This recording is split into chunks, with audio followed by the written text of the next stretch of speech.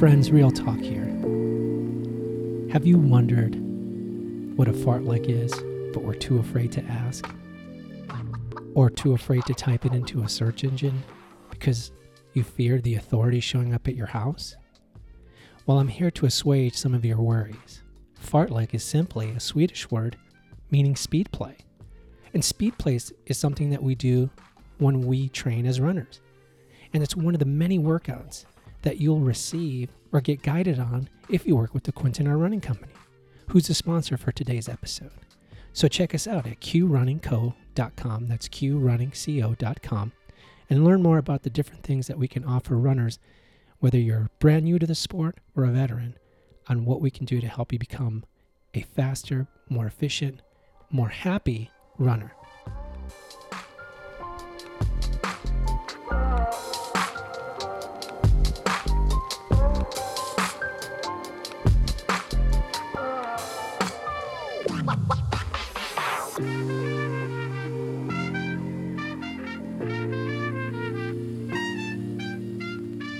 Friends of the Lane 1 podcast, nut jobs, runners, endurance geeks, everyone, welcome back. New episode. In this episode, we speak with Libby Bigelow, and she is an Olympic marathon trials qualifier. And it was a great story of how Libby and I connected after the trials last year, right after the 2020 trials and just before everything shut down. We made the trip up to Atlanta to watch the trials along with the entire city of Atlanta and all the other running geeks out there. And I put a post up afterwards saying, hey, we had a great time, threw up some videos, some pictures, just celebrating the achievement that we had just witnessed. And a connection that I have on social media, another friend made the comment that, hey, a friend of mine ran in the trials, and I'm thinking, let's stop for a second here. You've got a friend that ran in the trials, and I'm just now hearing about this. So we reached out to Libby and invited her to come onto the podcast and talk about her experience, not only her history as a runner, how she got into it, and the very humble beginnings out in Michigan, but coming into running, coming into her own running identity, and then finally deciding that, she had what it takes to qualify for the trials. And so it's a great conversation, and we cover a lot of ground. If you got a long run coming up, I say save it, because we went for about 2 hours and 30 some odd minutes, which, call it foreshadowing, but it is what she's now kind of shooting for in terms of her marathon time. So I hope you guys enjoy the conversation, and just a couple more things before we jump into it. I just want to say thank you to everybody that supported the Vidalia Onion Run. We had that run back in April 24th.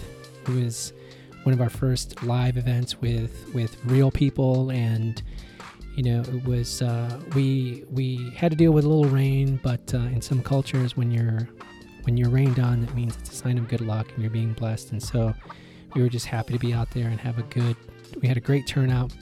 Probably would have had a better turnout had the weather not been rainy and kind of gloomy, but that didn't take away from the energy and the spirit of the event. Here locally, we've got the Sunshine Festival coming up July 4th.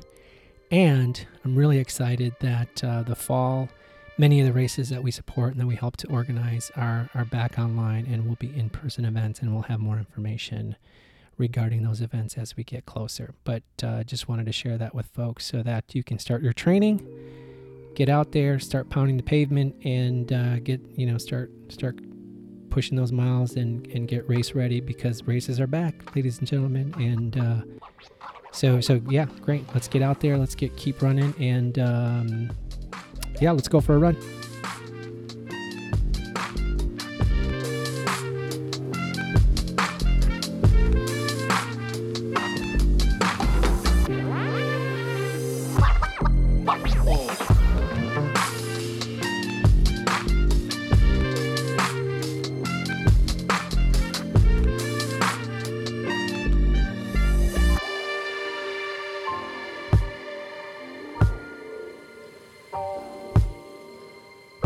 I was like, oh yeah, it's been a year since the trials. So Right. um So I'm sure. I was surprised in that sense because I was like, I didn't, people aren't going to want to talk about it anymore. Are you kidding? So I was excited because for me, it's still a really big deal. So as it should be. Yeah. so since what I want, what I'm hoping to do is time travel back a little bit, learn about Okay. Just how you got into the sport. I did a little bit of research, so I'm gonna come at you with a few questions. Okay. But the first thing I want to do is I was looking at a picture that I took. This was maybe a mile in. It might have been 3/4 of a mile in to the trials. And Okay. let me see. I don't know if can you see that? Can you? Yeah. Which one are you? Which one are you? Yeah, that's a good question. I'm probably you're probably not on your screen. I'm in the back. But you're in the picture. Maybe.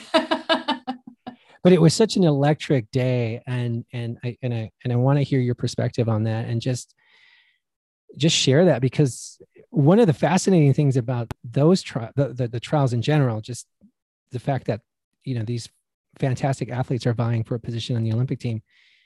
The cool thing about that is, and correct me if I'm wrong on this, there were 300, almost 400 women that qualified, that met the qualifying standard, if I'm not mistaken. I think it was actually around 500 met the standard. It was like low 500s, like maybe 518. So a lot of people met it, but then I think on race day, gotcha. I think it was more like upper 300s, 400 that actually came and ran it. Yeah. Gotcha. For probably various reasons. Well, pregnancy certainly wasn't a stopping point for one of the runners. I remember seeing and I can't, and her name is escaping me, but it was just a fantastic day. It was, and I can't imagine what it was like for you. But before we get to that, we get there, we got to build up the tension to my two listeners. Okay. Well, and I'm thinking Amanda will listen, so that'll be 3. Perfect. I'm kidding. Hey, Amanda. I have a yeah, there you go. I have a few more listeners than that. But now, do you prefer Libby, or what do you want me to call you? Libby works. I would say that's probably what most people call me. My mom would prefer Elizabeth, but my great grandpa won on that one. He called me Libby, and it kind of stuck. So sorry, Mom. You lost. I'll try to use both. Oh, that'd be great. So Elizabeth. Yeah. Where did you grow up? I know we're fellow Midwesterners. So where did you grow up? Yes. I grew up across Lake Michigan from you. You grew up in Wisconsin, and then I grew up in a small town called Whitehall. Okay. It's right on the lake, and great place to spend the summers. Right. Hard winters, but that's where I kind of grew up and moved around after college, but that's my hometown. Those are the roots. Yeah. And so Those are the roots. So I know from just reading some of the articles and some of the background I was able to find, your dad is a runner. Yes. Okay. Yeah, my dad's a runner. He doesn't run as much anymore, but I would say that's kind of how I started. He would go for runs, and not always, he never made me, but I would often ride my bike with him, and he'd run, I'd bike, and we'd go on different routes, and some days were better than others. I remember getting really mad at him one time because we went on these trails behind the house, and it was sandy, and he was running and I was biking, and I was like, I can't do this. And he's like, yes, you can. I got over it. Now that I go back, it seems like a really short period of sand, but when you're in 5th grade, it seemed really long. It might as well have been 100 miles, right? Exactly. Right. It's like an ultra for the 5th grader. So that's how it started. And did he run? Did he grow up running high school, like cross country track, or at the collegiate level? He was actually a wrestler. And so he wrestled at Taylor University, and probably got a complex about losing weight. And so as he got older, he's pretty competitive. And so was my mom, actually. And so as he got older, it was something that he could get into and still be competitive and get better at it. And so that's kind of how he started. What weight class did he wrestle? Do you remember? 140 maybe. Okay. I don't know. Sorry, Dad. I wrestled 1 year in high school, and that was it. That was all I needed. The wrestling coach he was also the football coach. So you would often see the cross country runners running around, and he thought, okay, where's my 98 pounder? My 100. Yeah, that's it. So what was the weight class you wrestled in then when you wrestled that 1 year? Well, I don't know that I would call it wrestling. It was flopping around on the mat. Okay, that's fair. But I started at 112. But, the thing about, when cross country season ends, as you know, you're not running as much, and you're a teenage boy, so you're hungry. So I want to eat. So then I ballooned up to 119, but he needed people at 112, and I said no, I'm just gonna stay at 119. And plus, everybody else that was wrestling had been wrestling since they were out of the womb. Okay, yeah, they've been doing it forever. Yeah, so it was I was like a fish out of water. I'm like, dude, I'm just gonna do this and say I did it, and we're just gonna move on. Track season, we did indoor track, as I'm sure you did. Okay. Because of the winters, and so I was like, yeah, indoor track starts in January, so I'm done with this wrestling stuff. I'm good. Hey, you gave it a shot. You never know. I know. You got to give it a shot. You got to stay in the game. Yeah. And so what was it about your dad's running? Was it just he did it and that inspired you? What was the hey, I'm gonna. That's a good question. I think it was just he consistently did it, and I realized when I was, how they make you do those miles in 4th and 5th grade? Yeah. So we did those like time, I don't know if they're called presidential miles or whatever. Oh yeah. I remember like at that point I was the fastest miler out of girls or boys. And so I knew that I was kind of good at it. Mm-hmm. And it was hard because I did soccer. I was a big soccer player. Okay. And so cross country was great because you did soccer, and then you could do cross country in the fall and then soccer in the spring in Michigan. I know different states are different. And so I actually, going into high school, had planned on doing soccer, and the track coach talked me into doing track my freshman year. And I was like, okay, you got me for my freshman year, but I'm going to do soccer every other year. I'll do track, soccer, and my senior year on soccer because I loved soccer so much. Right. And it never happened. I never went back. Soccer remained in the background. It did. That's okay. Well, the running gods knew what they were doing, right? I guess so. So in high school you ran cross country, then track then. And track, yep. And did you run all 4 years? I ran all 4 years. Or the high school was 9th through 12th. 9th through 12th, yep. Okay. I ran all 4 years. I did indoor. I didn't do indoor till maybe my senior year. Okay. I actually cheerleaded my freshman year. I loved it. I was tiny, so I was a flyer, and they flipped me up in the air, and it was great.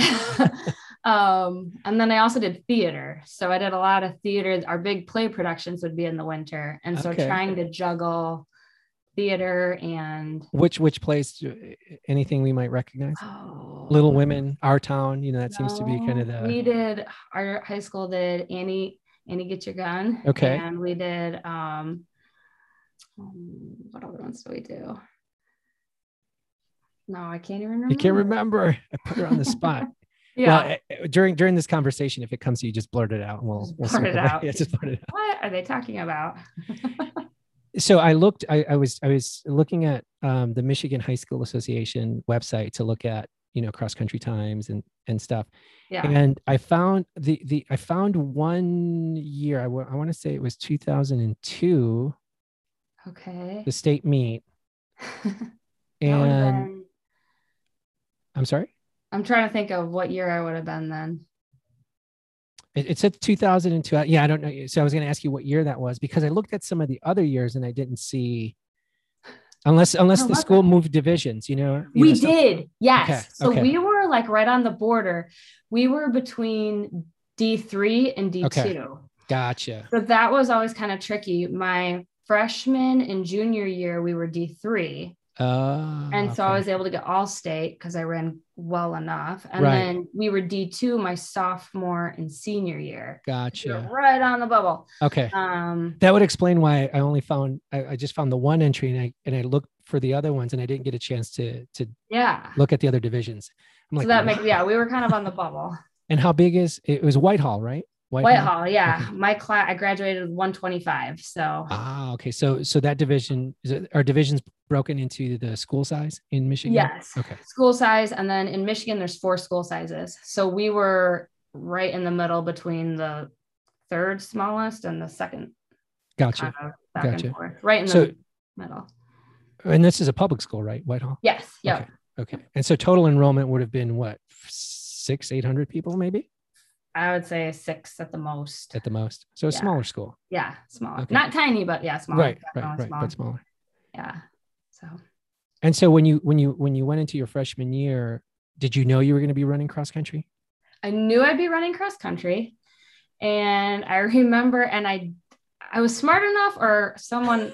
We had a really good coach actually for high school, where she set up a summer program. So I ran a couple days a week with the team. They would get up at 8 a.m. and run, and we'd all run and do whatever whatever high schoolers do freshman year.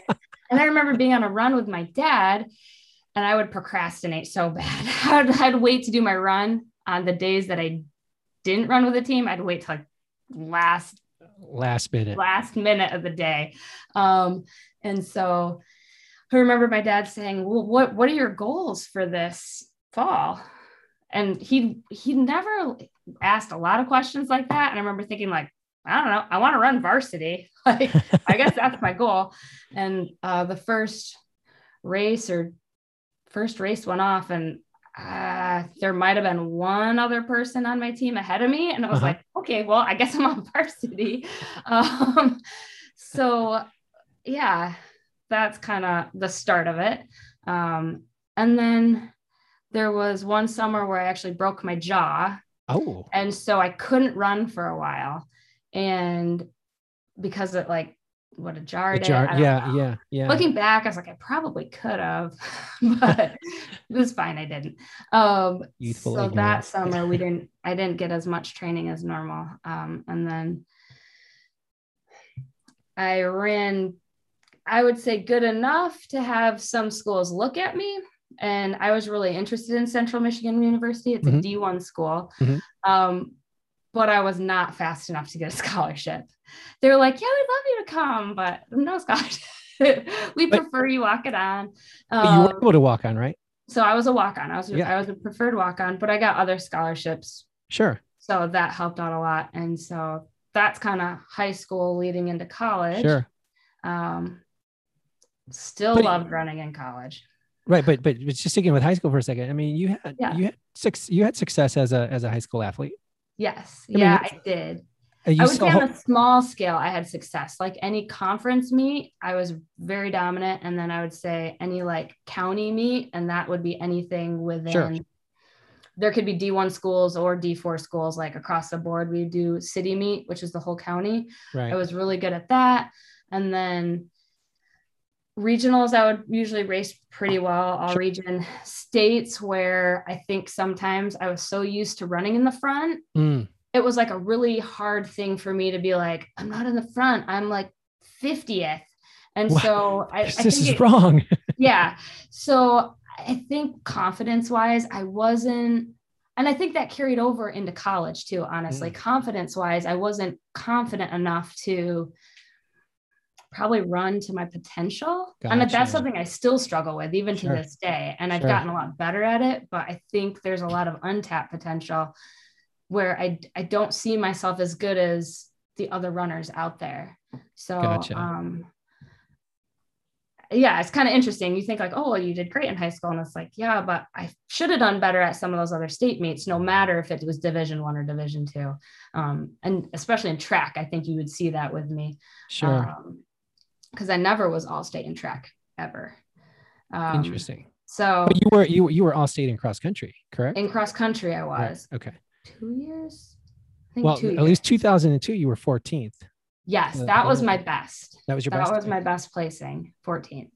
Yeah. And all state in Michigan is 1 through 20 or 25? 25, 25. 25. Yeah, Illinois Maybe was 1 through 30. They might have switched it too Gotcha. at some point. Gotcha. So I think maybe my junior year, I was like in the 20s, but I forget things really easily.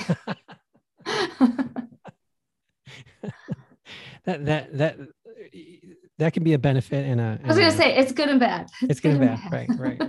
Right. So so just to stay with high school for a second, what was like the team in general? Were you guys a good team, strong team? What was the coach like? What, like, when you think back now, I mean, what is it about that experience that because obviously that was a good experience because you continued with the sport. Yeah. For me, I got really lucky. I had a great coach. Her name is Kathy. Whoa, sorry. That's my okay. Can go on, get out. Go. Sorry, everyone. That was my dog. That's all right. So I had a really great coach. Her name was Kathy Hector, and an assistant coach, Coach Goodrich, and they did a great job before I was even in building our program and just making it really team oriented, and people wanted to join. And they were also super consistent with like doing summer training, but they never made you feel like you had to. My 8th grade year, the girls team won state. Oh, wow. And so I was like, and I had done, she got me really into it because I think that summer of my 8th grade year, she actually asked if because I had an older sister who ran. Okay. And so Sonnet was on that team that won state. Okay. She wasn't varsity, but she was on the team. And so they knew that I was pretty good. So they'd have me come and run every once in a while. I probably ran 3 times before I was actually in high school. But I remember being so excited because they won state and it was a big deal. And the previous year they'd been runner up, and I couldn't wait to be on the team and like win state. Yeah. So that was our goal. We got 3rd twice, but we were close. Yeah, you were in the game. I had really good coaches. And they didn't overtrain me. And I think for me, that was really important. So I think a lot of high school runners, they want to do more. They want to get better. They want to run in college.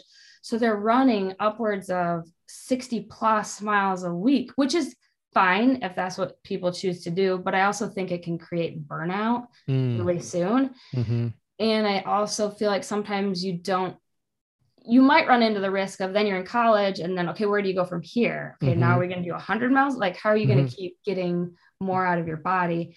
And so I ran 40 miles a week in high school. On average? 30 to 40.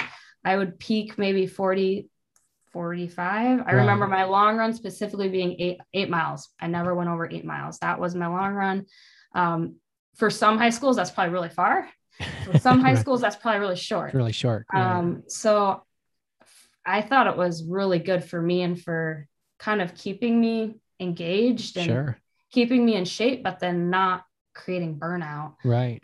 Which I think is really common in runners. So, and you're so right, especially with, middle school and high school runners and kids that come out for cross country. You want to ease them into it because you want them to stick with it. You don't want them, they're not going to show up on the first day of practice and have them do an 8-mile run because they're not going to come back. They're going to run and they're going to run home and you're never going to see them again. Peace out. Peace out. Right. That was good for one day. Right. He ran really well for 8 miles. He doesn't come back. She doesn't come back. So I think you're right. I think you hit the nail on the head. You gotta cultivate, you gotta work it, and you gotta show them how fun it is, and hopefully they will stick with it and help you develop the program and bring a state championship. Yeah. And I think that's a lot of coaches' goals. And I think that's a good goal. And knowing your team is, also helpful and what athletes you're working with. Sure. Yeah. So then you have a successful high school career. Yes. You said you walk on to Central Michigan. Did Yes. you look at other schools? Were there other I schools that did. kind of I came looked at knocking? I looked at, sorry, I didn't mean to cut you off. Oh, no, no, no, no, no, no. I looked at a wide range of schools, anything from a D3 school to like NAIA to Okay. small D1 school to Central was my biggest school I looked at. I kind of already had connections there because my aunt and uncle lived in that town. So I was Gotcha. familiar with that town. He was a professor at Central. And so it was kind of like a home away from home at the same time. Sure. Um, and then just with scholar, really for me, what it came down to was I remember I really wanted to run for a dominant D3 school, Calvin College in Michigan. Oh, yeah. I really wanted, and I went on the visit. I loved it, but it came down to like financially. Like I knew financially, if I went to Calvin, that I would leave undergrad with a lot of student loans. And at that time, I knew I wanted to go into the medical field. I was going to go to grad school. It would be stupid to have a ton of student loans and then go to grad school and get a ton more student loans. So that what for me was a big decision. And I think that's a lot of runners are usually pretty smart. So they're trying to figure things out as far as if I can still run here, even if I'm not getting a scholarship, like this would be a great place because of XYZ as well. So I went to several schools, all very different. And I think that's good because I knew I wanted to go to Central, but I didn't want to close off the doors to other schools. And there were great coaches who talked with me and let me see their campus and their teams. Sure. And, what were some of the what were some of the other D3 schools? Because I ran D3, so I'm curious. You were at Carroll, right? Yep. Okay. Carroll College, but now Carroll University. Big boy pants. Yeah. Nice. So the big powerhouse. We weren't a powerhouse. We were moderately successful. Great coaches, great team. Nothing to take away from them. Like North Central was a big powerhouse. They remain a big powerhouse. North Central, that are located in Naperville, Illinois. Yeah. We ran against Calvin. We ran against like Cornell was another strong. Okay. Not Cornell. It's in Iowa. What's the name of that school? It'll come back to me. Just blurt it out. Yeah. Right after you tell me the theater. Right after I tell you the other play I was in. Yeah. But what were some of the other D3 schools? I looked at Hope. I also looked at a small school in Indiana, DePauw. Sure. Oh, yeah. DePauw. I looked at DePauw. Yep. I really liked the DePauw coach. I looked there too. And then I also looked at University of Detroit Mercy. They were D1. And I liked their program. I liked their coach. I kind of liked some things about it. And then other things I was like, I'm not so sure I want to run from here. Right. Unfortunately, their campus wasn't in the best location. And that was a big make or break it for me. Anyway, every practice would be an interval sprint workout. Go. No, their campus was sweet though, because they had it like locked down. I mean, I think you kind of have to be, and it was like super safe. Right, so that made me feel good, but I was still like, Central wins. So that was my school of choice. Right. And I looked at Grand Valley State University too. Which one? Grand Valley State. Oh, Grand Valley. Yep. They're a D2 school and they were really good. I didn't feel like they were very interested in me though. So It was kind of like everyone wants to be wanted. This is true. And Central Michigan is located where again? Well, people aren't going to see this, but I'm holding up my hand and it's like right in the middle of Michigan. Right. So if anyone knows where Lansing or Michigan State University, you just go an hour north and you hit Central Michigan. Lots of cornfields, high winds frequently, and not much blocking it because it's a lot of cornfields. And there is a little river that goes through. Okay. Yeah. The river that runs through it. The river, the Chippewa River. There you go. Yeah. So you get to Central Michigan, and what was that experience like? But the cross country and track part, not the partying with the fraternities and the Yeah, no, I was very straight laced. Like I was very focused on like going into the medical field and like Okay. too type A, I would say, very much too type A personality. I've relaxed a little bit over the years. I think it's a lot healthier. But I tried really hard at everything. And I even remember a friend looking at me one day after always asking, how are you doing? And like, oh, I got this and this and this. And finally they looked at me and they said, Libby, like, it's not going to change. Like, people don't want to hear that you're stressed out all the time. I'm like, oh, you totally called me out and you're right. Like, I need to change my perspective. Like, Sure. and, like kind of keep it to myself a little bit and maybe relax a little bit instead of always being stressed out. Right. It's like the person, there's people in your life that are always sad and you're like, okay, just stop. Like, find something good to focus on. So Right. I was pretty stressed out my freshman year. The university just went through a coaching change. Okay. And so I ended up having Karen Lutsky as my head coach. Okay. Which was perfect, actually. Sure. It was a perfect It was a good transition. change. Yeah. And because she had been the assistant and then she became the head and then for cross country and track. And so she became the head coach that year, 2004.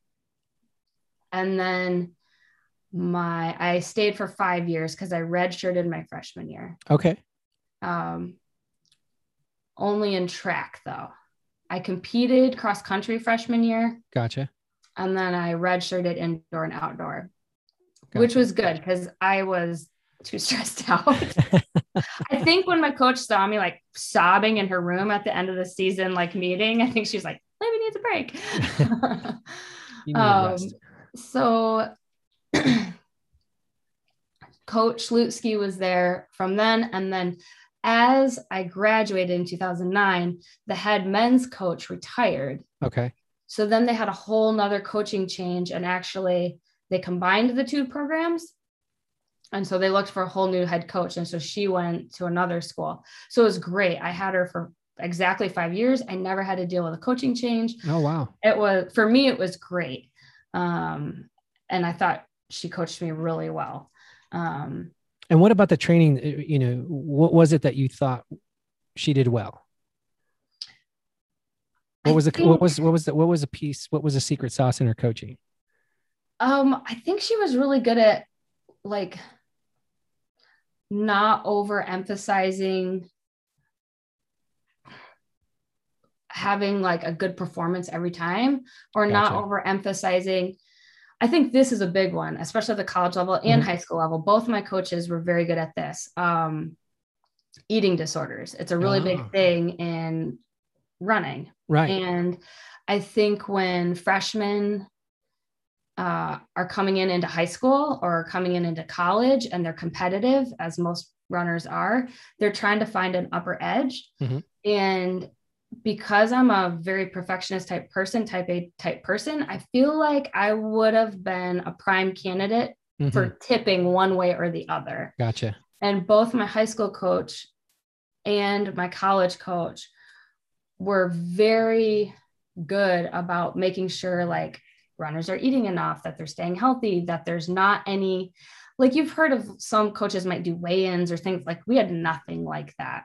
We would do every year we did like a walkathon to raise awareness for eating disorders and things like that. And I think it was like, for me, that was a big part of it. The other thing for me is, once again, I by the end, I would say my burnout was minimal. And I think when runners start in high school and they run all through high school and then they run all through college, you're looking at 8 to 9 years of running with random 1 to 2 week breaks here and there. And the fact that I was able to graduate from college, I kind of took that summer off and then I started running just for the fun of it after that. I think that says a lot about a coach. Like, sure, she kept that like fun in it. And I think that's important. Sure.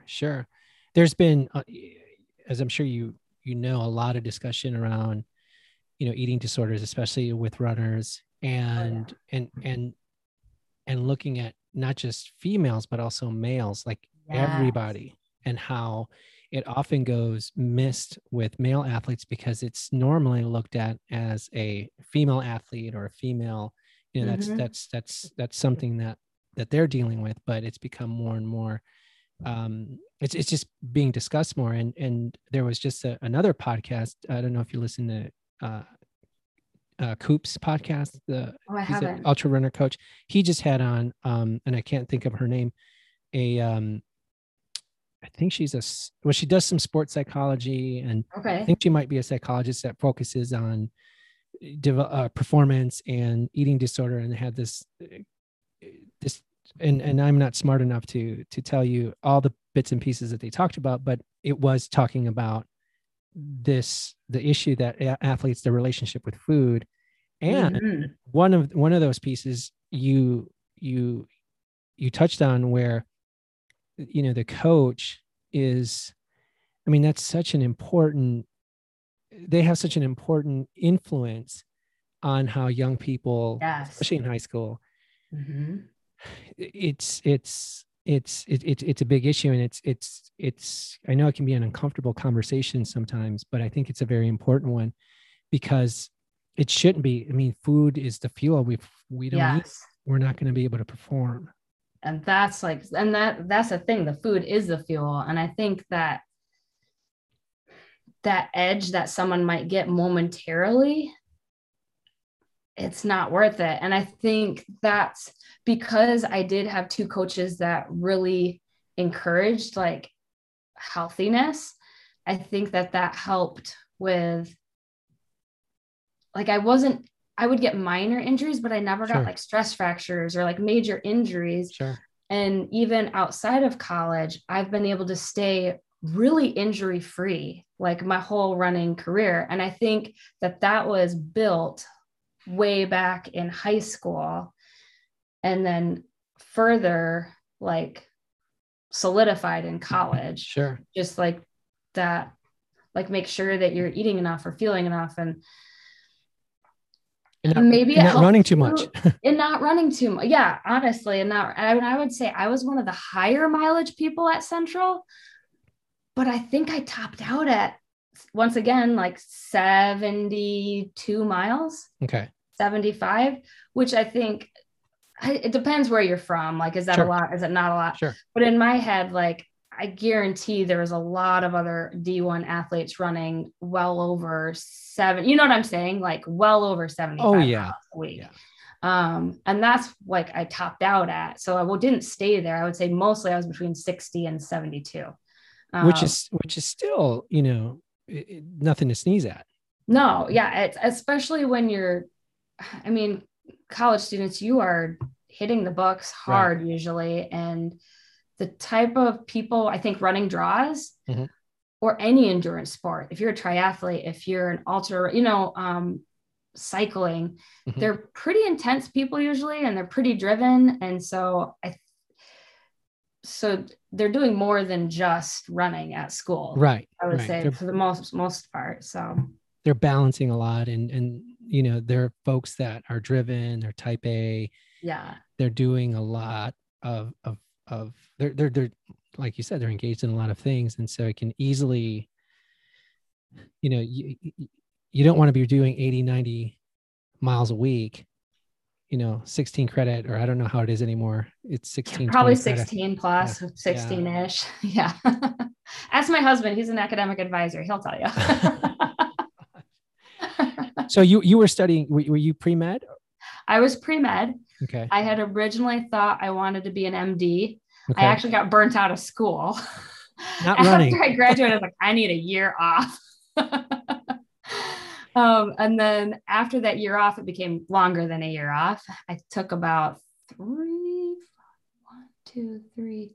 I took 3 years off before going back to grad school. And at that point, I decided I didn't want to be a doctor at this point. I wanted to be a physical therapist. Okay. And that's what you're doing now, right? I'm a physical therapist. Yeah. Yeah. And so you did that at also at CMU, or did you do that at a different school? No, I actually was in Chicago. I went to University of Northwestern. Woo!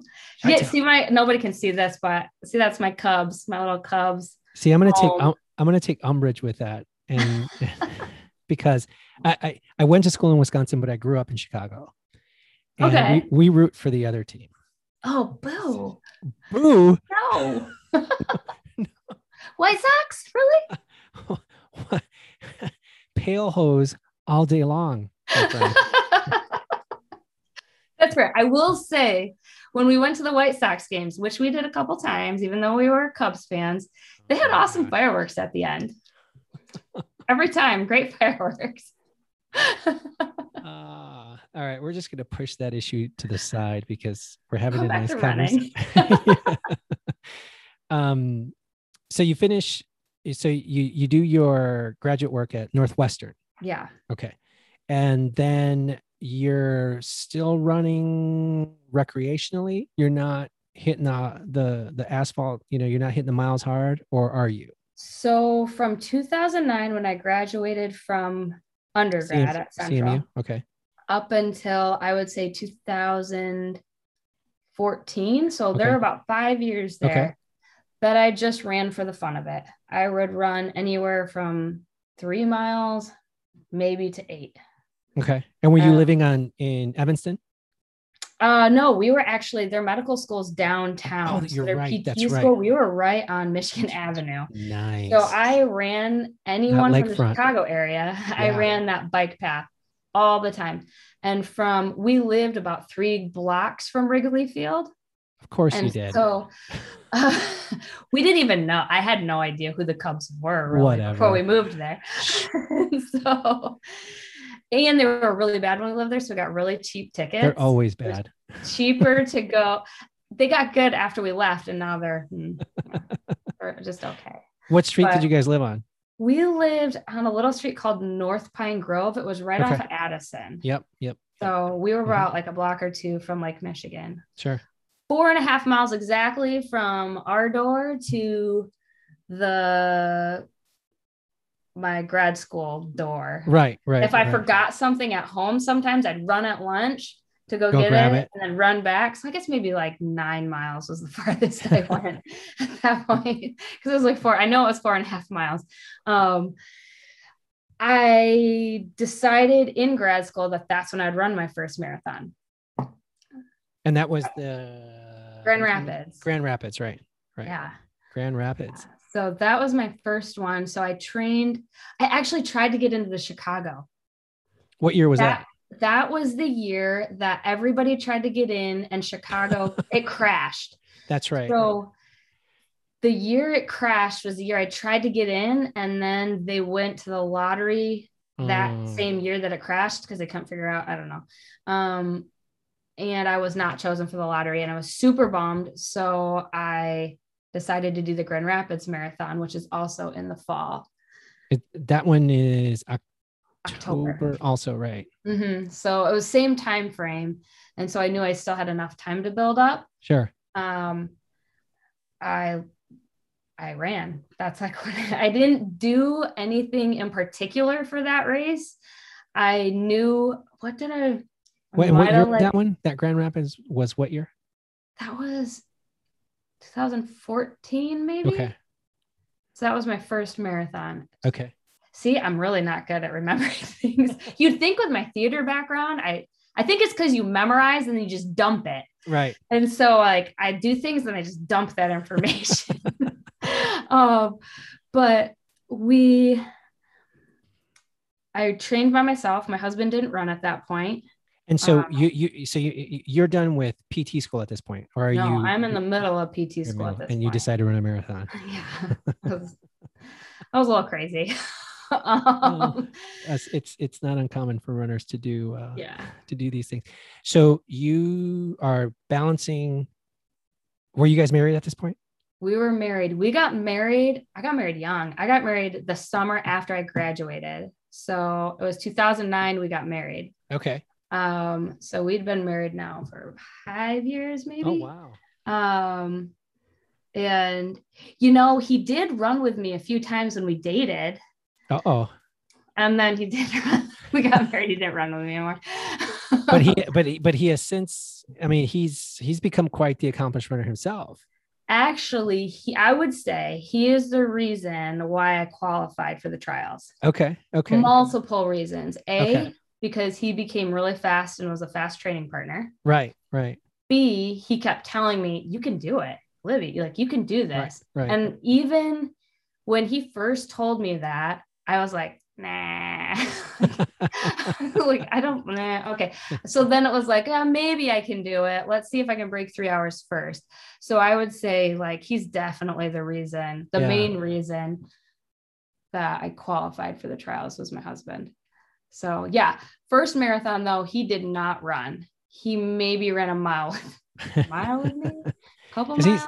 He's a basketball guy, right? Yes. Okay. Wow, you did your research. Man, I dig deep. And his name is Ryan, correct? Yes. Okay. Yeah, Ryan. He was into basketball coaching for a while there. Okay. So we moved around quite a bit before he decided I don't want to be in the coaching business for basketball. And that's when I went back to grad school. Because at that point I was ready to do something different too. Gotcha. I was ready to hit the books again. So yeah, first marathon, I don't remember actually following a specific training plan at all. I knew that was going to be my question. Yeah. Yeah. Right. Like my dad had run marathons. So I knew I needed to do a long run of probably 20 miles. Mm-hmm. And I knew I needed to build up slowly so I didn't get injured. You know, I had great coaches leading up to this point. I had enough like running knowledge to at least do those things. Right. And there were a couple other people in my grad school who would run sometimes. And so I would do some easy days, like 5 or 6 with them. And I ran my first marathon. And what was your time at Grand Rapids? Do you remember? Actually, pretty incredible for what I did, I would say. I think it was like a 3:07. Wow. For my debut. And I remember like going out and being like, I'm not going to go too fast. I did run hard. I would say I ran hard miles in the training. Like I knew how to push myself hard. And the way that the Chicago bike path is, there's tons of people on it all the time. And so when I would be doing runs, if I was doing a hard day, I would tell myself like, I don't want to get passed by anybody. That's my goal. And there are some fast guys in Chicago. Yeah. And so I remember getting done with some of my runs and being like, I only got passed by one guy. Yeah. Like there was just one. And I was like, yes. So I might've done like, I remember doing probably a fartlek here and there, like a 3-2-1, 3-2-1, 3-2-1. Yeah. For like my hard day, but it was very much not, I would always take one day off a week. And study extra that day. But I would say I built up probably pretty well. I'm really bad at training logs. So here's another secret. I'm horrible at training logs, really bad. In high school, college, like coaches would ask for them. I'd be like filling them out the day before they asked for the previous week. Yeah. Really bad at it. So when Strava came along a few years ago, do you use Strava? I do, but for my coaching, for the folks that I coach, I use Final Surge. Okay, yeah. Final Surge is great. Yeah. That's a great app. So those things are great. Now they have those and your watch just syncs up to it. Right. And it's like, I don't have to, I can look back. So I couldn't tell you exactly how I trained for Grand Rapids, but you had enough knowledge, obviously, from running in high school and college and having great coaches. You knew I've got to do some hard, I've got to do a long run. I've got to find that balance. And that resulted in, I mean, a 3:07 that's a pretty stout debut marathon. Yeah. And what's funny is I remember specifically running with a guy, and I think he might've been trying to qualify for Boston. So he was trying to break like 3:10. Okay. And I'm like, yeah, this pace seems pretty good. Yeah, we'll go together. And so we just ran a ton of it together. Yeah. I'm sure he found me super annoying. I was probably talking way too much. Because then finally at like 6 miles to go, he was like, you're looking good. Just go for it. And I was like, okay. And I remember like, I don't know what pace we were going together the first 20 miles, but picking it up significantly. I remember I was clocking off like 6:40, 6:45 at the end. Okay. So I was like passing people like the last 4 to 6 miles, Sure. which then at your first race, you're like, yeah, this is great. Yeah. And the adrenaline's pumping and you're excited. Yeah. You're like, I love the marathon. This is going so well. Everyone's talking about this wall. There was no wall. I was going faster that last day. I think the guy that was running with you, I think he hit it. That's why he told you to go. Hit the wall. Yeah. He could have, but I know that like my pace did pick up significantly. So it was one of those things where it's like, okay, I think I found my niche, because in college, I was top 5. Maybe my senior year in cross, I was number 2, 3. I did the steeplechase. Oh, cool. So that's a little bit tougher. Yeah. And I think I just did better at it because it gave me something to distract me. I don't know. Maybe I like the water. I'm not sure. But my coach had me try the steeple. It was the greatest thing she ever did. Right. No, not the greatest, but it was a great idea. Right. Because I loved it. And I wasn't like a 10K, you know what I mean? It's not like I was the 10K runner who was really good. But something about the marathon, it was like, this is it. This is my race. Yeah. It's not just a bucket lister anymore. You know how I'm sure a lot of people have goals like, this is my bucket list. I'm going to do this. And then you do it. And then it's just like it's an avenue to a whole nother like goal. And exactly. Yeah. Keeps building. So you hit 307, and that would have qualified you for Boston. I mean, you qualified for Boston, if I'm not mistaken, if I have the times correct. Yes. And you haven't run Boston yet, right? I did. Oh, you did? I ran Boston. What year? 2000. Let me think about it. 16. Okay. 2016, because I graduated in Northwestern 2015, and then I started my job in Idaho. Okay. And I was training for Boston. Yeah. So 2000. So I used that race, the Grand Rapids race. Would that line up correctly? I'm trying to think. Well, Grand Rapids, you said was 14 or 15? No, yeah, I couldn't have used Grand Rapids. This is what I used. I used a really terrible race. Everybody has bad races. Sure. Everybody does. Everybody has training that they get injured on and it doesn't go ideally. So I ran, there's a marathon that's beautiful. If anybody's a marathoner or a half marathoner up in Michigan by Traverse City, it's called the Bayshore Marathon. Right. It's really flat, really beautiful, right on Lake Michigan. It's gorgeous. A lot of Boston qualifiers there. So if you're trying to get a BQ, that's a great one to go to. And the race directors are awesome. And that was Ryan's first marathon, right? That was Ryan's first marathon. I had been slightly injured and he had IT band issues leading up to that. And just didn't train enough. Combination of, he couldn't train much because he had IT band issues. Okay. And we were doing my clinical rotations that whole year. So I was in Fort Wayne, Indiana, and then I was out in Idaho, and then we went to Houston. So we were kind of all over the place. And so we both ran that, both undertrained because of injuries. Sure. And he said he was never going to do a marathon after that because he was like walking. He was hurting bad. And I knew it was going to hurt bad. I was like, I hope it doesn't ruin it for my dreams of you keeping on running with me. Right. But we both ran. I ran like a 3:20, 3:19, 3:21. Mm-hmm. It was about 15 minutes slower than my debut marathon. And so that's the one I used for my qualifying, because for women, I think they have to break 3:30. Yeah. So you've got a pretty big range. Sure. If you're in that range. So I used that one, qualified. And then I did run Boston, which when I ran Boston and Ryan came out and he cheered me on, that's when he was like, I want to run Boston because it was so amazing. Oh, absolutely.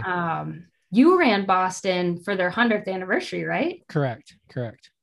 Was it amazing then? Oh my gosh. I mean, that was in a different era, but it was fantastic.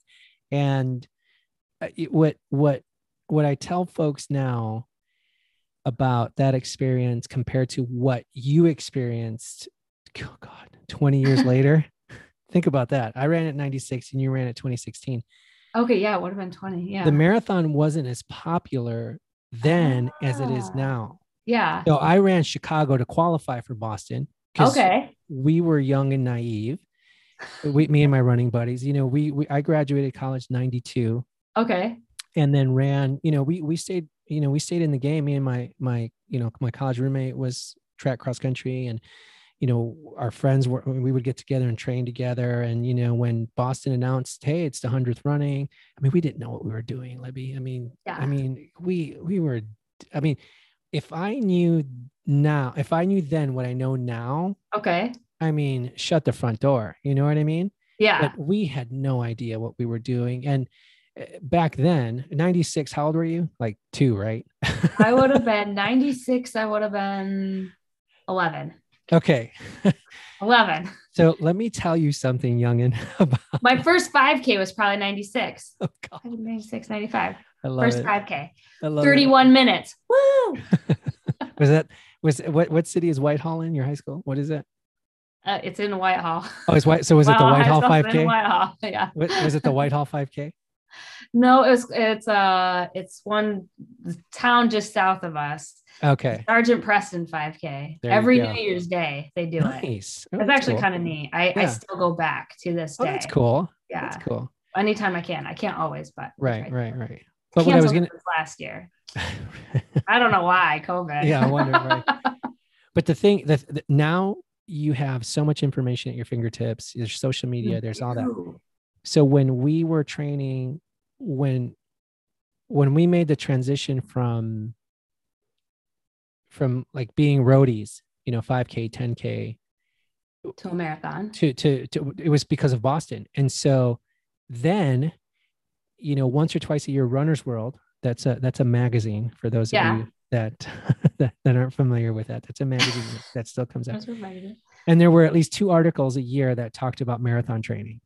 So, now it's like all marathon. I feel like, oh my gosh, marathon. But the information, it was okay. It would have a sample training plan, and we would look at it and go, okay, all right. So, this, we knew tempo for it. Like we knew how to train for fast 5Ks, 10Ks, and maybe a 15K. None of us had ever done a half marathon. Our longest run. I was just going to ask, what was the longest race before you ran Chicago? Oh, it was maybe a 10K. 10K. Okay, that's a big jump. Yeah. But, it's the 100th running. We have to qualify.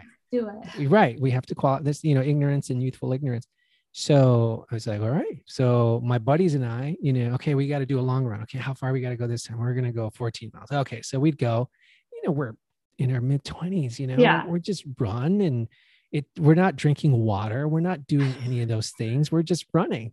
Because you wouldn't know if you right. We were just dumb, And then, the 20 miler, hey, you know what? We're running 20 miles. Maybe let's stash some Gatorade like at mile 10. All right, cool. Let's do that. And so we did that. And like, we hit mile 10. Okay. We drank some Gatorade, and just because we didn't know any better. We were just dumb. And my roommate, who, he might not say it's dumb, but he ran the Lakefront Marathon in Milwaukee to qualify. Oh yeah.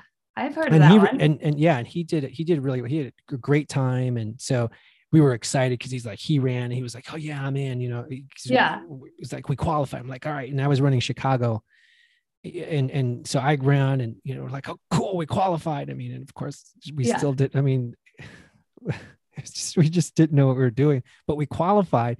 And then the training from the fall to Boston, it was just stupid. I maybe ran not enough. It was a different time. But were you still in the Midwest though? Because that does make it. Yeah. I was still in Chicago, and I was then living in Milwaukee, and was I? was I going to Chicago? I mean, my family's in Chicago, so I would go back and forth. And so sometimes I'd run, lakefront or, Yeah. Had friends in Evanston. So I would go, I ran all over the northeast section of Illinois and Chicago and stuff, but we didn't know anything. Like I didn't know. Now, with my clients, when they're training for a marathon, I look at the training plans I put together for them and I go, we were such morons. Oh, well, here's the sad thing though, 20 years later, and I never brought Gatorade on my long runs when I was training in Chicago. I would stop at at random drinking fountains Right. and hope that they were on, like, and then I'd have those little like jelly beans. I would bring like one package, just one package of jelly beans. I probably was being great at fat burning, but not great at like glycogen, like restoring that. Not so good. But isn't that crazy? You'd think 20 years later, like I would have learned. I would have all my dad's Running World like magazines that he saved for the last 50 years. Like I could have pulled them all out and read all, but no. Anyway, so you ran Boston then. What year did you run Boston? If it was the 100-year anniversary. So it was 96. It was 96. Yeah, okay. 96. Yeah. So then your Chicago was 95? Correct. But then I subsequently ran Chicago 3.5. Wait. Yeah, 3.5 times. Oh. The half was what happened to the half? Well, the half I signed up and then had some injuries. Well, not really, some injury. By that point, I kind of knew what I was doing. So my training was much better. And the training wasn't going as strong as I'd liked, but a buddy of mine was doing his first. And so I just did a half. So I just ran half and then I dropped out. And then, so I could then meet him at the finish and cheer him on. So that was a lot of fun. And get him through the first part. That sometimes doing things like that, like watching runners or just running part of it, like to me is just as motivating as like running a great race myself. All day long. Yeah. No. So that was how that worked out. And then ran Columbus Marathon in Ohio. And I know I'm missing some. Oh, and then married and had kids and kind of retired.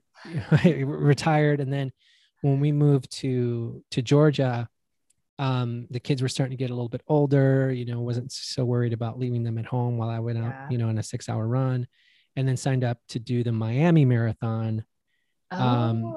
Which that's, well, anyway, we're here to talk about you, but but this is super. See, that's what I love about running. Like, I love to hear, like, you're like, oh, I did the Miami. I'm like, oh, guess what? I'm going to Miami in 3 weeks. Like, tell me something about Miami. I have no idea anything about Miami. I could tell you a lot about Miami, but we'd have to stop the recording because it's Miami. So you have this. You're on Boston, and you went really well. I was like 3:05, so I set a new PR, which I was pumped because because I ran a really poor race before because we were injured, I got stuck in the corral further back. Okay. So I didn't get to start where like I probably technically could have started.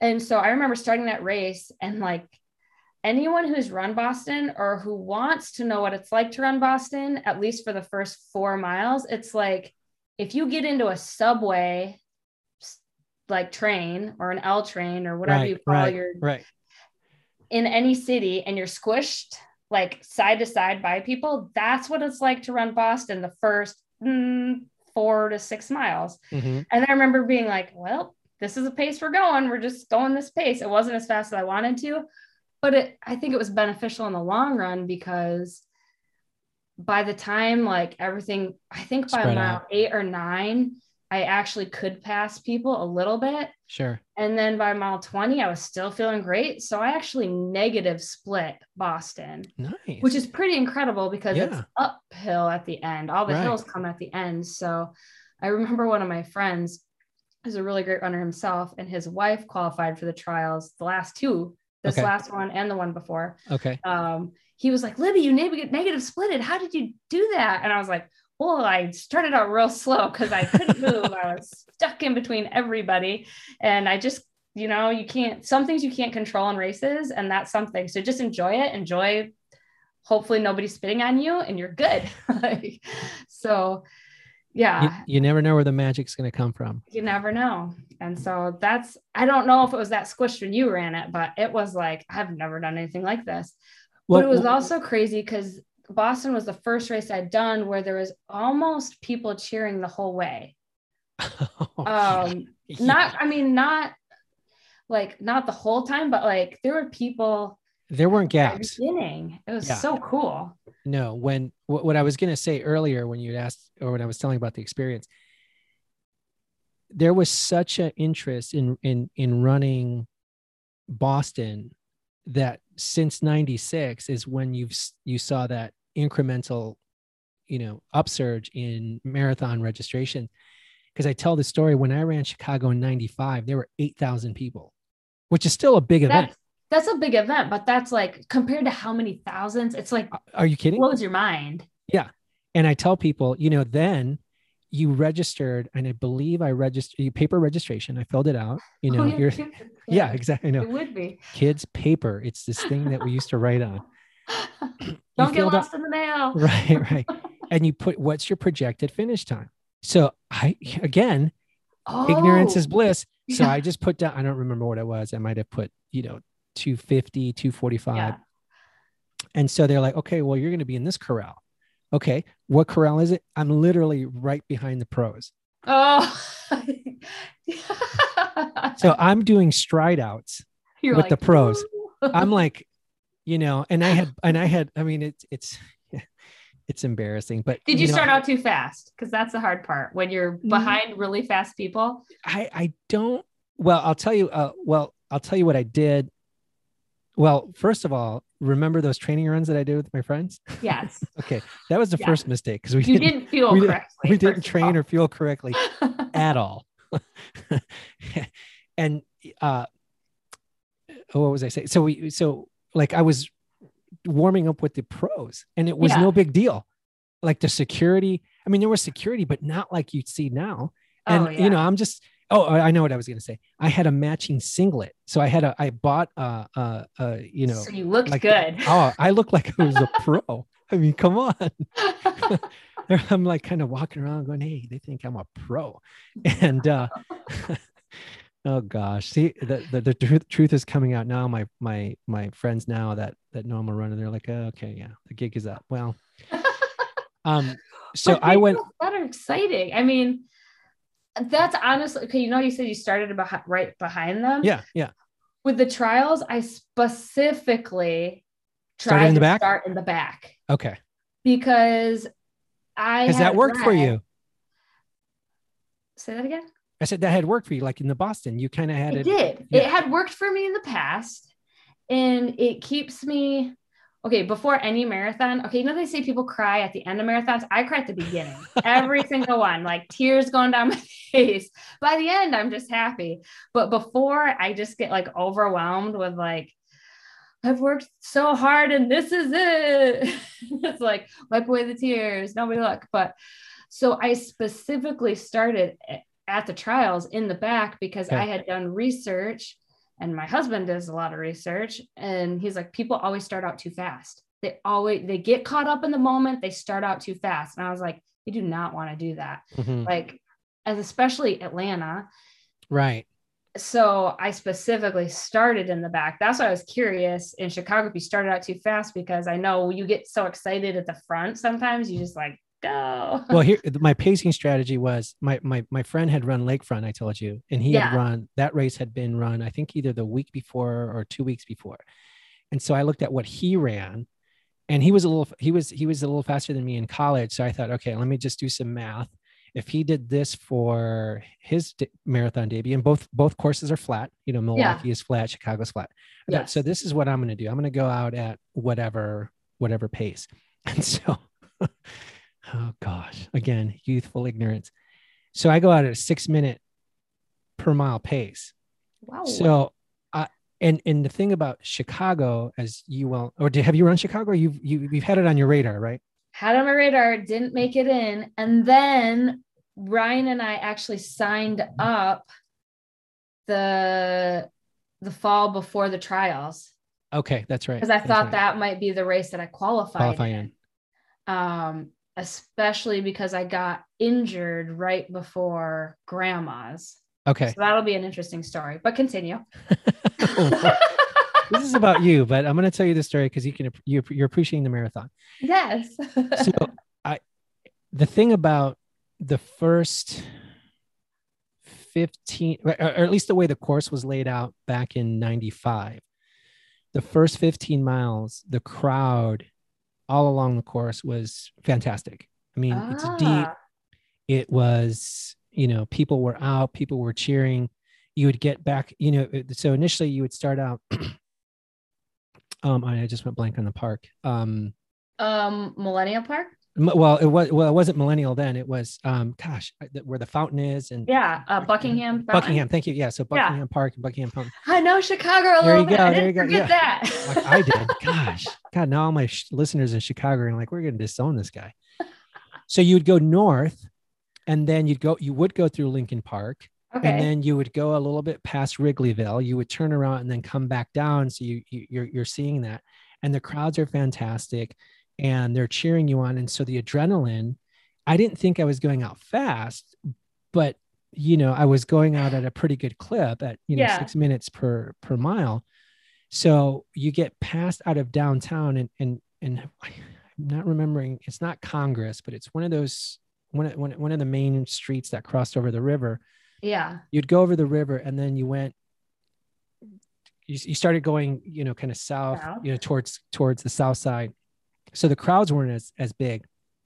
Well, they were in sections, but not, all not the same way as the first 15. Exactly. And so you're not getting that adrenaline from the crowd. And so you're starting to feeling a little bit, you're starting to feel like, okay, my legs are okay. All right. And the adrenaline's starting to wear off a little bit. Now I got to work. Yeah. Okay. There's, it's not Comiskey Park anymore, but now there's Allstate Field, or they might've changed it now. I'm like, okay, there are my socks. Okay. They're giving me the energy, and okay. Now I'm approaching 18, and the legs are starting to feel a little heavy. And then mile 20 was like, I got punched in the face. The wall. Yeah. Hard. I mean, when I went through, I'm not kidding you. When I went through like mile 18, I was still feeling good. I'm like, wow, okay, I'm just going to put my head down and just keep going. And then at mile 20, because again, we're idiots. We didn't, I think I might've had a bagel, which, that's what. That's not bad. Yeah, it's not. But leading up to it, am I eating correctly? Am I hydrating enough?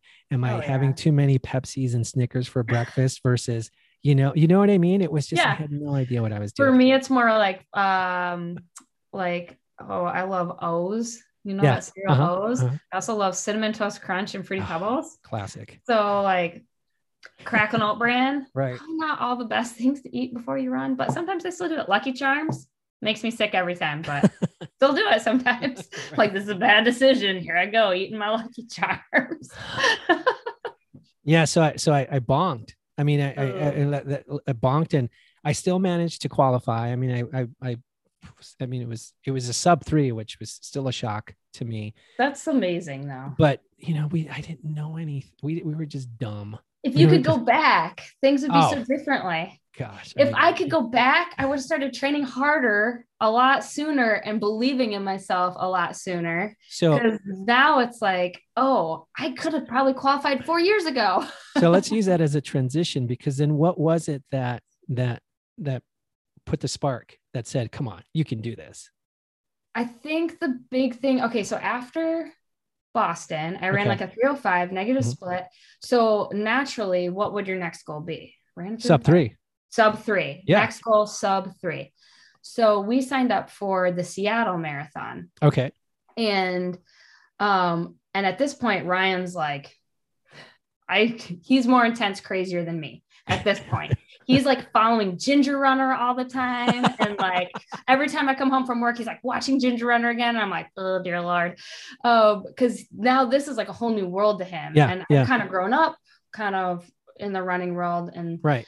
So I just kind of ignore things. I don't really, I do that a lot. Like if you would have asked me like people that I ran against in high school or college, I couldn't tell you their names. Right. I can tell you my teammates' names just fine, but like, I've never been good at that. So he's gotten into it, knows like all these running people and their podcasts and all this stuff. Right. Right. And so that's our goal going into Seattle. And I was convinced in Seattle that I had a stress fracture on my foot because I'd never had one before. Okay. And I was like, oh, dang it. But I really want to break 3 hours. So we made it like a goal, like, okay, we're going to break 3 hours and like, we're going to try to stay together.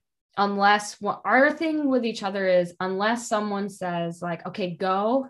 And then you say it like maybe more than once, just to be sure, not like go, bye. Like, so that was the one where we got to the I would say my foot bothered me from start to finish, but by mile 20 to 22, like it hurt bad. Really? And so I remember telling Ryan at this point, I knew he felt better than me. And I was like, I know you can go, but I really need you to stay with me. Like, I need you to stay with me. Yeah.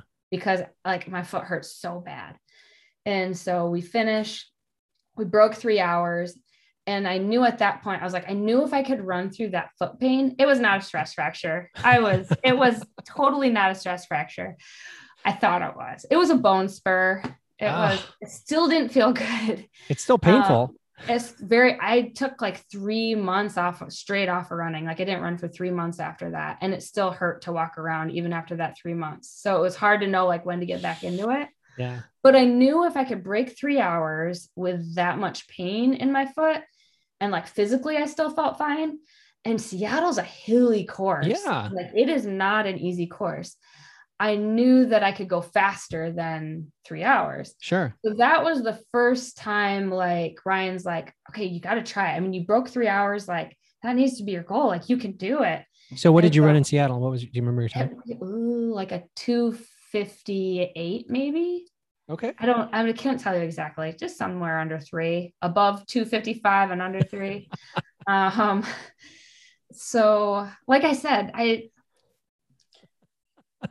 I can tell you what I ran at the trials. Oh, we'll get to that. No, I can't. Oh, you can't. I can tell you. I can tell you what I ran qualifying for the trials, but so that was the first. That was the first that I kind of realized, okay, like this has to be a goal. Whether I hit it or not, it has to be a goal. And then he also said, so I kept that goal like to myself for quite a while, maybe like 6 months. And what year was Seattle? What year was that? Seattle had to be probably also 2016. Oh, so you did 2 marathons in 2 marathons in 1 year. We did Boston and then we did Seattle. I'm almost positive it was 2016. Okay. And then I took like a bunch of time off.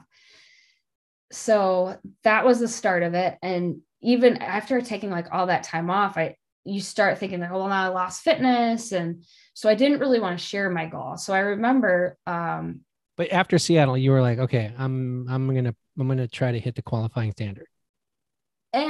Like, it was like, it's my goal. It was like, yeah, sure. Like that was the first time that I like kind of believed Ryan, like, yeah, I do need to make that my goal, but it was still kind of like unreachable because it was still 15 minutes. You were at the foot of the mountain looking up at the peak. Yeah. I was like, okay, I'm ready to try. That's a good way to say it. I was at the foot of the mountain, like ready to tackle this goal. Okay. Yeah. I like that. That was okay. Good. You can use it. I'll use that again. So we went into like the next training block, wanting to run another marathon in 2017, like within that year. Injuries backtracked us. Because he ran a sub-3 in Seattle also, right? Yeah. We ran together. We finished across the line together. Nice. That's the only race that we finished together. And bless his heart, I knew he could have beat me. Like he could have kept going.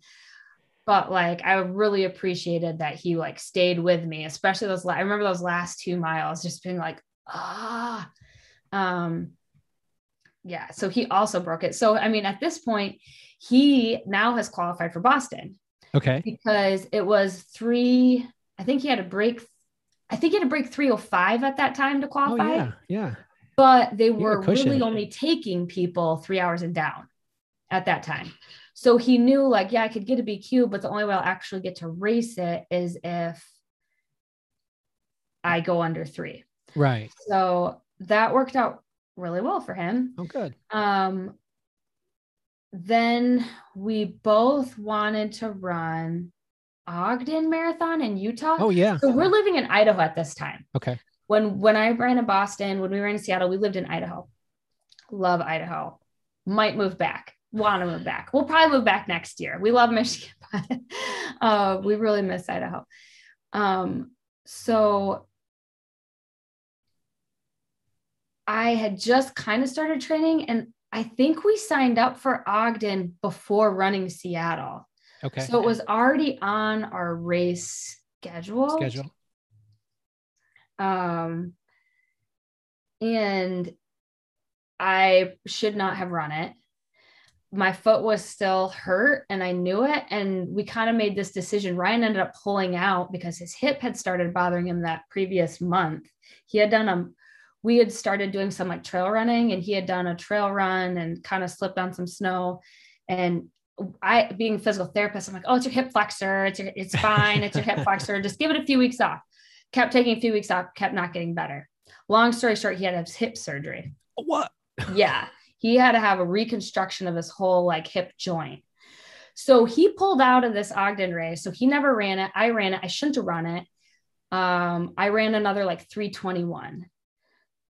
So I was like, well, I mean, I guess I qualified, but it was one of the most beautiful races I've ever run. That's what I've heard. I've heard it Ogden's was beautiful. You start up in the mountains.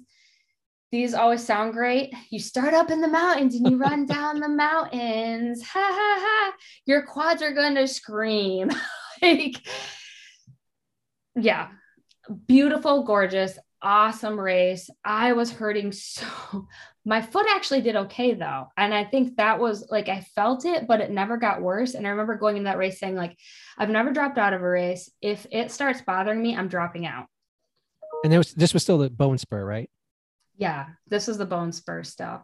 So I had minimal, I probably had trained for 8 weeks before this. That was it, because I took those 3 months off. Seattle was in around Thanksgiving. Okay. So I probably started training in March, and this race is in like May. Right. Really stupid. Don't do things like that, kids. But I paid for it. Gosh darn it. And I was at least going to start it and try. Right. And so that didn't go so great. So at this point, I'd run 2 like races, marathons that were like around 3:20s. And then I'd run some really fast ones around 3 hours.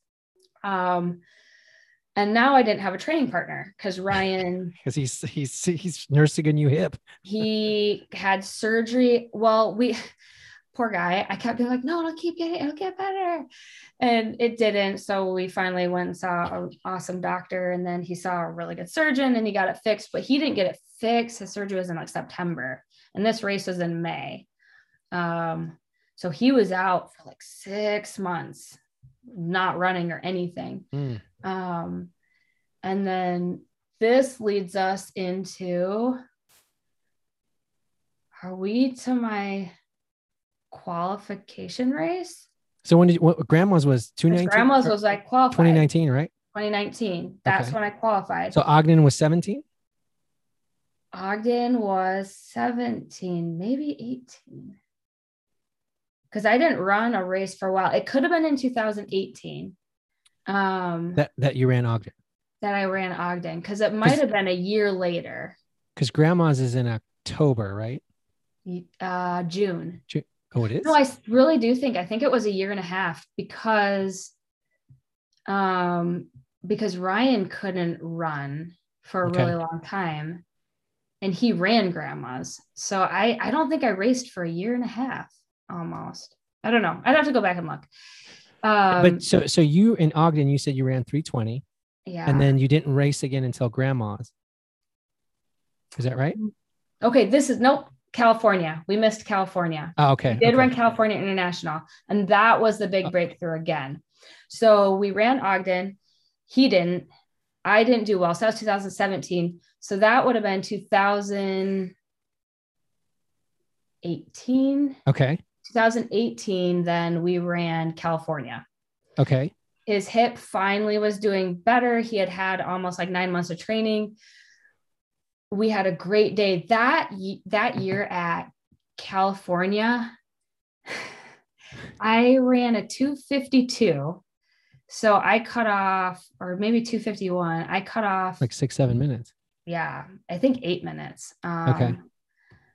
7 minutes. Yeah, 70. And Ryan actually broke 250. And we both ran great. It was a great day. They had like a finish line at California where they have like a men's and a women's. And I remember Ryan, we're getting towards the end and I'm actually still doing pretty well. And Ryan's like, I think you're doing great as a female. You should go down like the women's only finish line. And I was like, awesome. Yeah. Maybe I'm like top 20. That was the year that like, I don't know, 50 ladies qualified for the trials. That's race. Right. Yeah. Like tons. I think I was like, I don't know what place I was. I was way back there though. I thought I was doing great with like a 252 and really there was like 100 ladies in front of me. But that was the big breakthrough California. That was like, okay, now we're only 7 minutes away. Like we can do this. You're halfway up the mountain. Yeah. At this point, we're halfway up the mountain. I'm not at the base anymore. Right. So it's getting more and more real. And I think that's what people, whatever your career goals are or athletic goals, like just start up that mountain. Cause that, that can grow exponentially, that goal. And you sometimes you need to get closer to even have it seem. That was the first time that it seemed like, okay, now I know it's achievable. Attainable. Yeah. Yeah. Whereas at Seattle, it's like, okay, yeah, that's my goal, but it still seemed really far off. So from Ogden to CIM, and then from CIM to Grandma's, correct? Yes. Okay. So when you look at those two different training blocks, okay, what was different and what was the same? Or was it the same? Did you up your mileage? Were you doing more, more like what were you doing that you were able to go from, because you said you went 251, 252 at CIM and then you hit the qualifying standard at Grandma. So, I mean, you're looking in about a year, a 14, 15 minute, drop in your marathon time. Yeah. So before. Are you using steroids? Yeah, I know, right? That's a good question. So this is kind of cool because I think there's a couple of things. Okay. The first thing is, I think mentally just believing in yourself. I think that is a huge part of it. Just like believing that you can do something. But as far as training before Seattle, we did follow a plan before Seattle. And that was, I think we used like Hal Higgins, maybe. Okay. One of his training plans. I'm not 100% sure on that. Okay. But I do know for sure before California, we used Sage Canaday, one of the ultra marathon runners. Yep. He has like plans. And so we paid for one of his just generic plans. Right. Before California. And we stuck to it fairly good. Yeah. I worked 410s when I was in Idaho. Okay. So I worked really long days. And I mean, that's 410s, like clocked in, clocked out. That doesn't count like the drive time. Sometimes it took me to get to where my job started. Sure. And by 410s, you mean 4 10-hour work days? 4 10-hour days. Right. Yeah. And so I would work really long days. And sometimes I'd get home, especially on a Friday after working 40 plus hours a week. And I remember like driving home and it's only like a 5 or 6 minute drive and just saying to myself, like, I hope Ryan doesn't want to run tonight. That way it's an out. we can just or I hope he doesn't want to do the hard workout tonight and we can move it to tomorrow. So like we did switch things a bit because like we'd be tired or so we'd push this back or we would take an extra off day.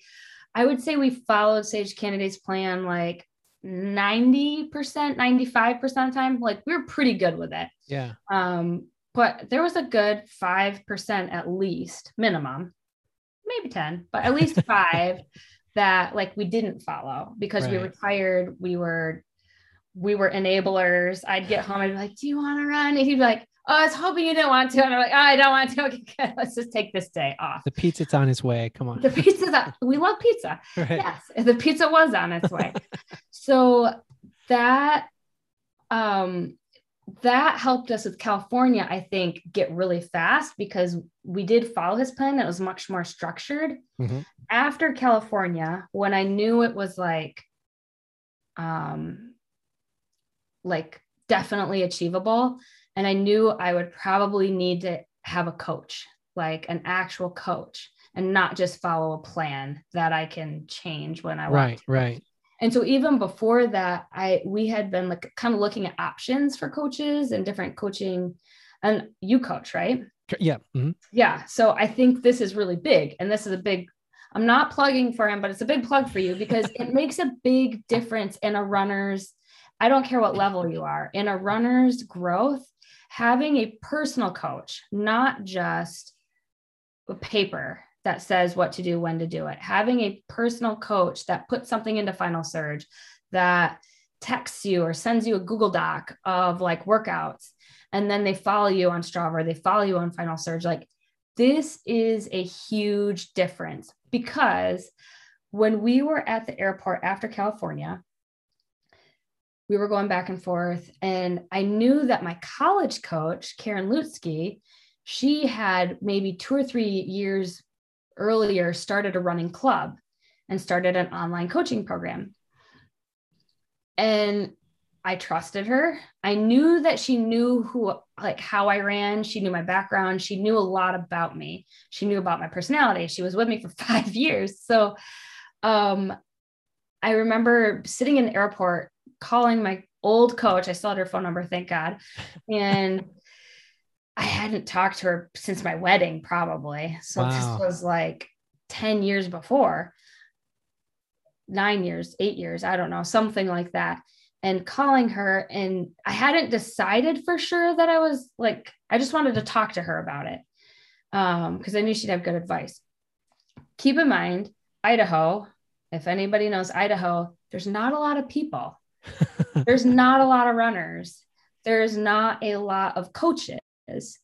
Now they have like the Idaho Distance Project. That wasn't there when I was first like trying right like set my goals high. Like, that wasn't an option, and that was based in a completely different city. That city would have been an hour 45 minutes away. Like, even if they were based there, I don't know if that would have been appropriate for me. So anyway, call my coach. She didn't answer. I left a voicemail. She called me back, and I didn't really say anything in the voicemail other than like, hey coach, this is Libby. Just wondering how you're doing. Wondering if you could call me back. She calls me back, leaves me a voicemail, because I don't know if I was on the plane or what at that point. And her voicemail was literally something like this: Libby, hey, great to hear from you. This is Coach Lutsky. I hope you're trying to qualify for the Olympic trials. That's what she said. And I was like, holy crap. Like, that is what I'm trying to do. And like, by her saying that, and I think this is a big thing for coaches, by a coach saying like being bold and just saying like, this is what I hope you're doing. Like, I hope this is why you're calling me.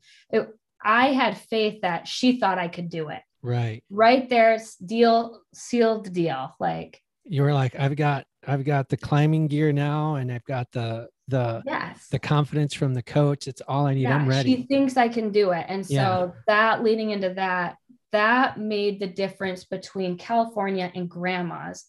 Now I have my old coach coaching both of us again. Okay. She knows if I don't do a run, and she knows if I switch a run around because it doesn't show up. Right. And so now you have that accountability. Yeah. And before, it was just Ryan and I accountability, and we had big goals, and we got really far with them, but sometimes you can only go so far, and you need like someone else to be like the one pushing you. Absolutely. So, like, that was the biggest change out of anything. Mileage maybe increased a smidge, but not really. Right. It was the consistency. And if something did start to bother us or me or Ryan, she could make changes on the fly. Whereas if you're just following a written program, you don't have that. you have to try to figure that out, and there's no one to bounce that off of. So for me, that was the biggest difference. And 100% of the time, 100% of the time, many of my athletes or just folks like us, like you have a plan in place and you're like, okay, I have to do that. I may not like it, but I have to do that because that's what the plan says. Okay, now with a coach, I can say, hey, coach, I've got this on Tuesday, but you know what? I'm traveling Tuesday for work. Exactly. And I don't have time to do that. What can we do? Or I'll often ask my athletes, you need to let me know when you're traveling, because what I don't want you to do, like if you need to take a rest day, you take a rest day. Yeah. But if we can get a workout in, it doesn't have to be the 6x6 minute fartlek. We can make the adjustment and you're still going to get a workout in. And at least mentally, you're not beating yourself up because you missed a workout. Exactly. Because that part, like you said a couple times, that mental game is just as it can be a positive, and it can also be a very big negative. And having that coach, like you said, just one, believing in you and being able to say, okay, let's make some changes, let's make some adjustments. And that's huge. That's huge. And we sat and we talked a long time about like what my mileage had been, not just for, and this is important if you're looking for a coach. Like we were on the phone, like once we were trying to set things up, and she hadn't talked to me she had no idea what I'd been doing really for 9 years. So kind of talking about like what we just talked about, everything leading up from college to now, like, what did you do? How many miles, what's working, what's not. Like that's important, I think, as a coach, to do with their athletes, to figure out like, okay, like where to go from here. So it makes a huge difference, I think. So she's the mastermind behind Red Cedar Running, correct? Yes. Okay. Yep. And I coach, sorry if you listen, but I have only 3 listeners. I think it was some of her former athletes at the college she coaches now. She coaches at a small D3 college, wanted to keep running, and I think kind of talked her into doing it. Maybe. Okay. I'm not sure. It'd be really interesting for me to add. I think that's kind of how it started. And so she started her own coaching program so she could keep coaching after her athletes left college. And so, that's been really, really neat, even in the sense where, like, when you coach your athletes, do you guys ever have like group runs or different activities that you guys do as like, or does it depend on the athlete, I guess? Right now, all of my adult athletes are all in different parts of the country. So that makes it a little difficult. Yeah. They're all virtual. I also coach at a high school cross country and track. And so that's a little different, obviously, but Brunswick. Look at you. You did the research too. A little bit. I was like, I got to know a little bit about it. So with my adult athletes, it's a little more difficult. And there are some opportunities when I know if they're going to be in the same area that I'll say, hey, you know what, here's, so-and-so, maybe get together with so-and-so. Or the same race. That can always be nice. Yes. Has that happened? It could in the future though. It could. Yeah. I'm trying to remember if it has or hasn't. But yeah, so that hasn't happened yet, but it's just, I would think, a matter of time before that does happen. Eventually I'm sure it will. And that's the thing, like we were still out in Idaho at that time, and pretty much most of her runners are based in Michigan. Some of them have moved to Colorado, or some were down in Alabama. So like we couldn't do any of those like kind of team things or the races that like she'll kind of promote, like, hey, this is an organization that supports us, let's try to run their race. Like we could never do that. But what was nice is on Strava, they created a little club, or there's like a Facebook group where I all of a sudden was getting like positive messages from Sarah or from Nicole or from Andrew, like, hey, great workout, or great. And so it was kind of neat. And then I could leave them positive messages, even though we were really far apart. It did kind of create like more positive reinforcement and more like encouraging other people. And so that was that was neat. And then we moved back here last year and everything got shut down. So I still have only barely seen any of them. But that's okay. What a crazy year. So then you reconnect with your coach. Yep. And pronounce her last name again. Lutzke. So Lutzke. Yeah. Lutzke. Lutzke, Lutzk. I don't know. Ke Lutzke. You reconnect with her and you're all in. I'm like, yeah. I'm gonna chase 245. Yep. So you get to grandma's, which was June of 2019, correct? Yes. Okay. How are you feeling going into that? What's your mindset? How are you physically? What's paint the picture? Questions. So she had just been coaching us now for maybe 6 months after California, because California was 2018, right? That's and right. now That's in that's because that's later in the year. Yeah, that's December, and that's then right. This was June. So it's been about 6 months.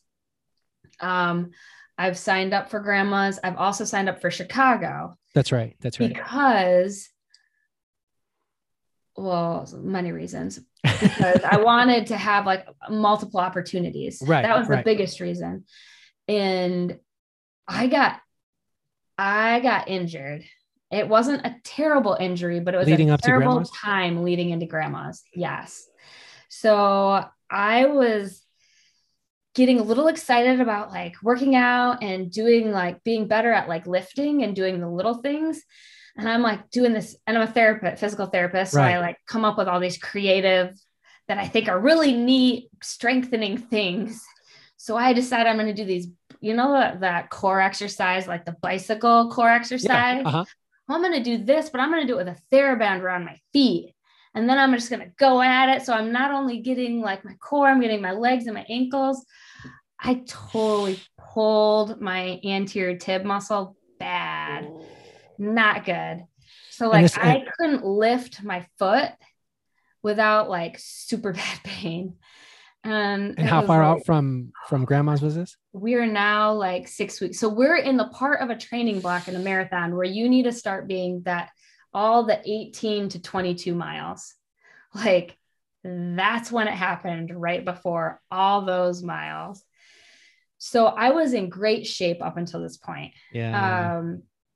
And so going into grandma's, I actually only ran one 20-mile run. That was it. One. Interesting. Well, how many 18 milers did you get in? No, you're shaking your head. I almost wish I would have pulled it up before talking. Yeah. I might have done like one 18 miler. So like, you had really maybe wasn't many. Right. So you maybe had 2 long runs. Mm-hmm. Wow. Yeah. I probably had like a 15 or 16 before I injured myself. Okay. And then I'm not sure if we tried an 18 and then a 20. Okay. To kind of like gradually go up. Right. A 16. We might have done like a 15, 16, 20 or 15, 18, 20 just to see what my foot would do. Right. I cross-trained like a mad woman. Yeah. It was, and I hate cross-training. Like I hate it. But the good thing is because it was just that bringing my foot up, that dorsiflexion of the foot, I was able to bike really hard. Okay. Right. So I was biking a lot. And then I was able to do the elliptical pretty hard too, because I didn't actually have to lift my foot up. I could just sit it right on it. And when I finally did run, I had it like taped up. And so going into grandma's, I was like, well, God, like, this is all you, because clearly I don't feel like I'm prepared enough. Like if I'm going to do this, I don't feel prepared enough. So I was like, if it's in your will, God, like this, I think it could happen. Right. I know I'm still in good fitness, but there's a big difference between being able to get 5 runs between 16 and 22 miles and like 2. Right. And the rest is on an elliptical and a bike. So on that day, so going into it, I actually like flying out. I was like, this is going to be great. Ryan had just gotten injured like 2 weeks before his IT band again. And he just needs to rip off that thing. You don't need it. You don't need that darn AT band. So long story short, we go out there and I'm like, right now I'm healthy. So I had a mantra. I remember with the few workouts that I did have leading up to it, the last few weeks, I just remember like this mantra came up and I used the mantra, I am healthy. I am blessed. I am going to run my best. So whatever it was, like that was my mantra. I'm healthy. I am blessed. I am going to run my best. Because I wasn't injured at this point. Okay. I didn't get the training I wanted to, but I was healthy. And so that morning got there, my dad and my mom were there. My dad, I somehow convinced to run another marathon. Poor man. He's like almost 60 at this point. And he had been injured. So he probably shouldn't have, bless his heart. So I have like two supportive guys with me and my mom's like trying to cheer me on. And we get going and it was great weather. Mm-hmm. We didn't have wind, maybe like a hair warm, but really I run okay when it's a little warm. Okay. And it was good weather. And I remember we started off and I was clicking off, like I had to run 6:15 and I was clicking off like 6:10, 6:15. I was trying not to go out too hard because I didn't want to make that mistake, especially since I didn't have anything to base off of. And Ryan was with me up until about mile 13, 14. Okay. And he said out the gate, he felt crappy. He did not feel well. And he also doesn't run well in the heat. And it was like just a little bit warmer than probably would be ideal for him. And he had been injured. And so he didn't get very good training at that point. And so he finally at about mile 14, I slowly left him. And I think I told him a few times, like, come on, Ryan, come up here. You got this. And then it was like, he's like, go, it's your day. He kept saying from the gun, Libby, it's your day. It's your day. Yeah. And so once again, I'm going to cry. He was like cheering me on, like telling me that I could do it. Yeah. And between that, it's your day and the mantra that I had already come up with. Yeah. I knew it was going to get hard at mile 20, 18, 20, whatever it is. And so I knew that was going to be rough and, I was going to have to push through it. And thankfully my legs had it that day where I could push through it. Yeah. Because some days they don't. And that day they did. And I use crowds a lot to pump me up. And in Boston, at the end of Boston, I remember like putting my fist up in the air and like everybody for some reason loved that. I was just so excited at the end of Boston and the crowd is like, whoa. So I was like, when I hurt really bad with like a few miles left, I remember I was like, I'm going to use the crowd. So I put my fist up and like people cheered me on. It just like those little things just get you going just a little bit farther, like just to the next 5 minutes and breaking it down. And at the halfway point and at the 16-mile point, I knew I had a little bit in the bank as far as time. So I was like, if I can just stay 6:15, I can do it. If I can just stay 6:15.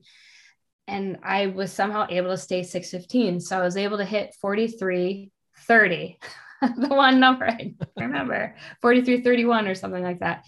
And I did it. And it was like an awesome feeling. I always imagined Ryan was going to like come across the line with me. Sure. Didn't work out that perfectly, but I mean, other than that, it was an awesome day. And that course it's not completely flat either.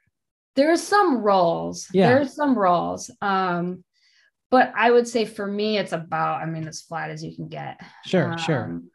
Pretty darn close. And the rolls are kind of a little bit more towards the end. There's a couple to be, but like California is a lot rollier. Right. In my opinion, compared to Grandma's. So anyway, so that's the qualifying one. You hit the 243. And so again, from Seattle to Grandma's, you dropped what? 7 12, minutes 14? Again? Yeah. Right. But in total 14 minutes. Oh Like, yeah, you from know, like Seattle. Yeah. in totality, you dropped 14 minutes. 14 And minutes. so when you kind of think back at that chunk of time, and you know now that the mental game was a big piece of Mhm. you being able to kind of unlock your own potential. You hit 243, right? 21, is that right? 2:43, 31, I think. Oh, 31. Yeah, right around there. So I had like a minute and a half cushion, which was like, I was hoping to just, break 2:45. So the fact that I had like all that extra time Yeah. with, in my opinion, not an ideal training block, Right. like what's next? You know what I mean? I don't know. Let's see. Right. But you had this. I mean, that's great progress. I mean, that's a big chunk of time. And so, thinking back, what was it?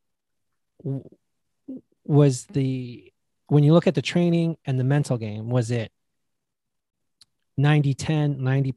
Well, maybe not that much, because you have to train for the Yeah. marathon. But like what how would you What how was would the biggest you yeah, difference? what was the breakdown? Like, when you kind of think back on it, you know, Oh, that's a good question. was it like, you obviously you have the physical gift, Yeah. but it was that. That confidence Yeah. versus, yeah, that confidence believing versus like the training. Um, what would I give it? I would probably give it, if I was saying from Seattle Hmm. to grandma's, Hmm. that like 14-minute, probably 60% mental. Okay. I would say probably about 60% mental and 40% like training, Okay. having Ryan to push me, Sure. having a Sure. coach. Sure. I would say 60. I would say more mental than physical.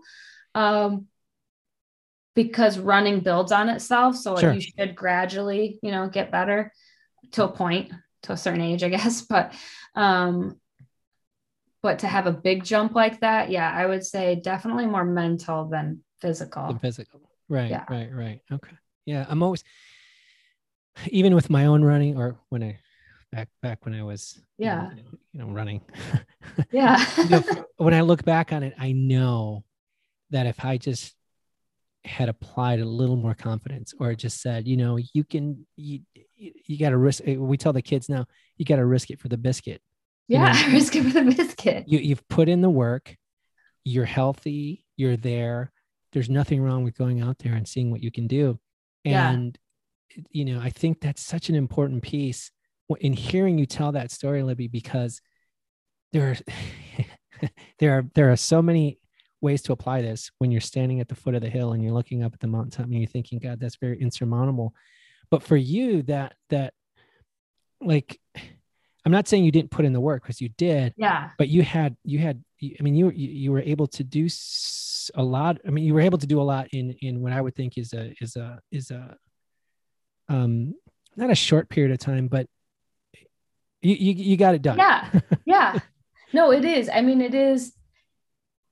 And I think it maybe even could have come soon. You know what I'm saying? Like, Yeah, that's where just it's like, looking back now, it's like, shoot, I could have done this 8 years ago. right. But I also don't know, like, I do think there is something to be said about just having some easy years of running. Absolutely. I think, like I said, I've had like those minor injuries that took out like maybe 3 weeks of exactly what I wanted to do, but I haven't had any major, like, knock on wood, I haven't had any major injuries. And I think some of that maybe could be because I did just run easy for several years after college and Right. just let my Right. body just do what it did. And I No, don't know.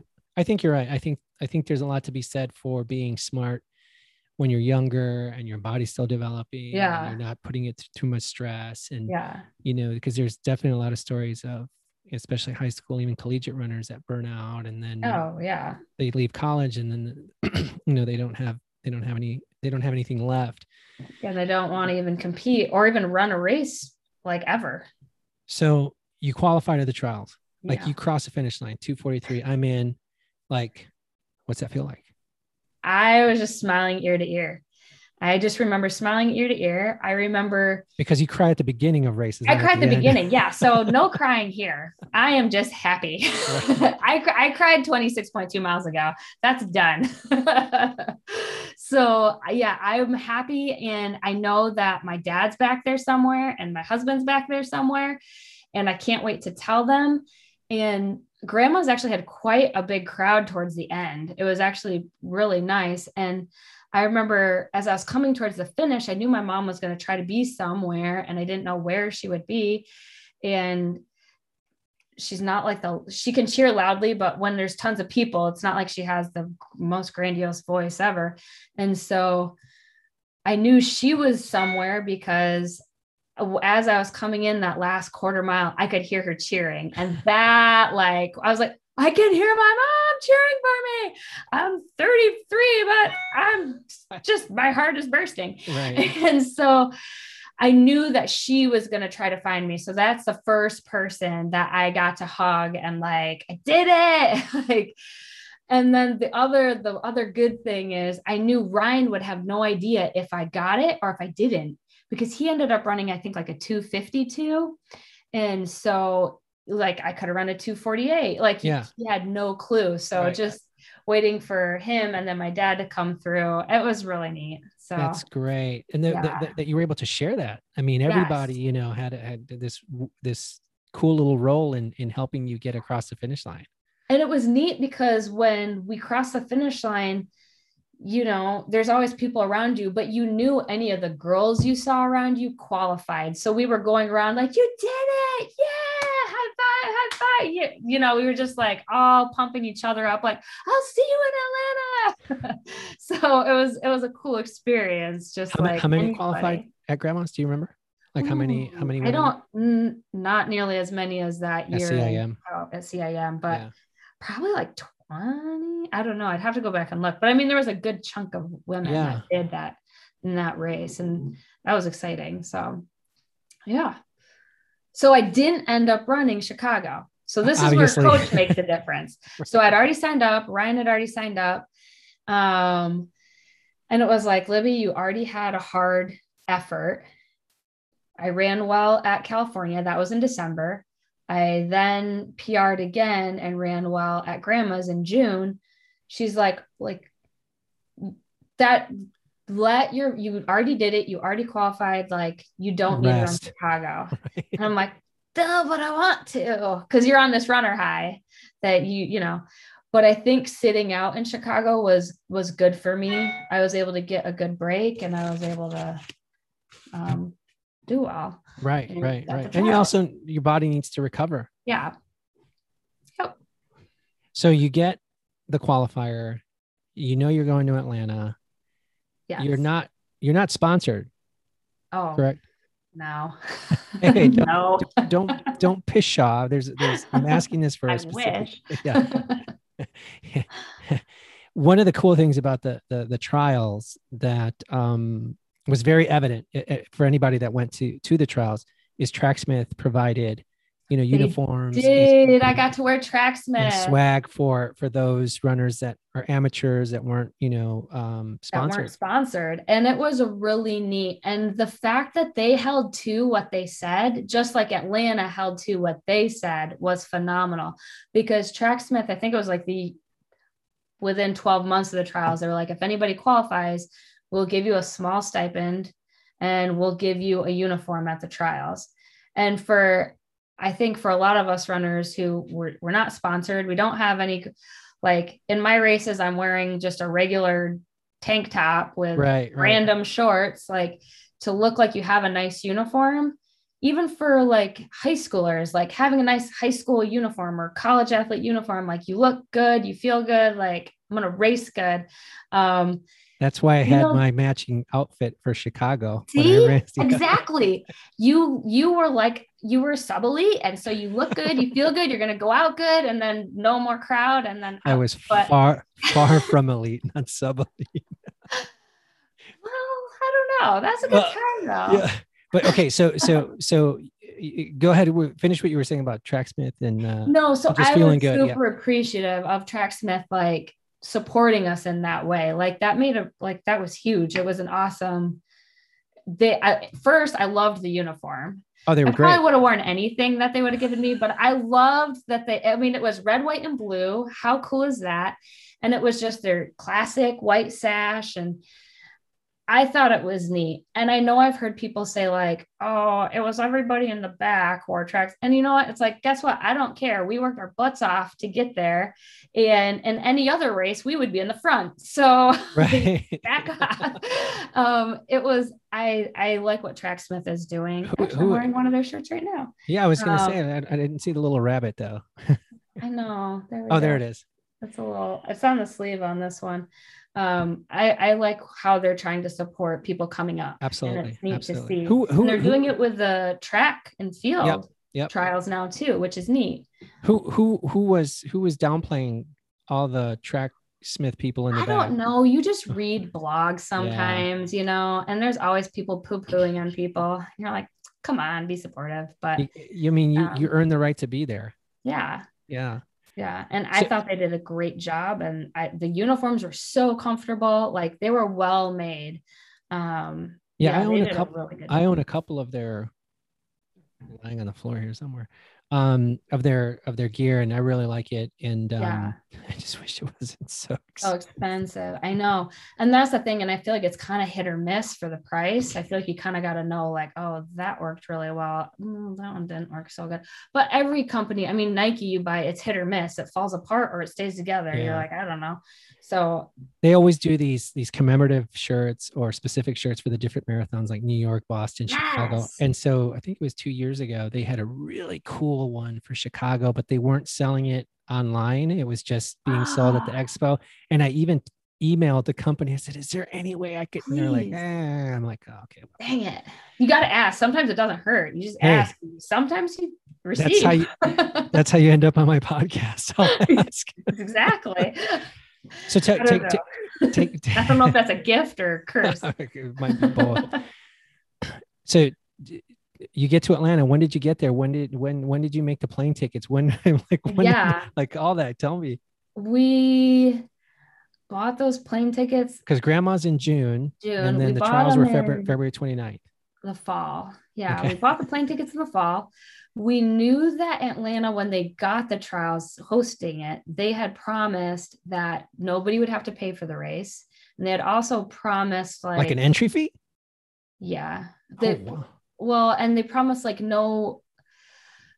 promised that the athletes wouldn't have to pay like room and board. Okay. So they would cover your hotel. They'd cover hotel and travel. Gotcha. They held to it as much as they could for how many people ended up qualifying. I was really impressed.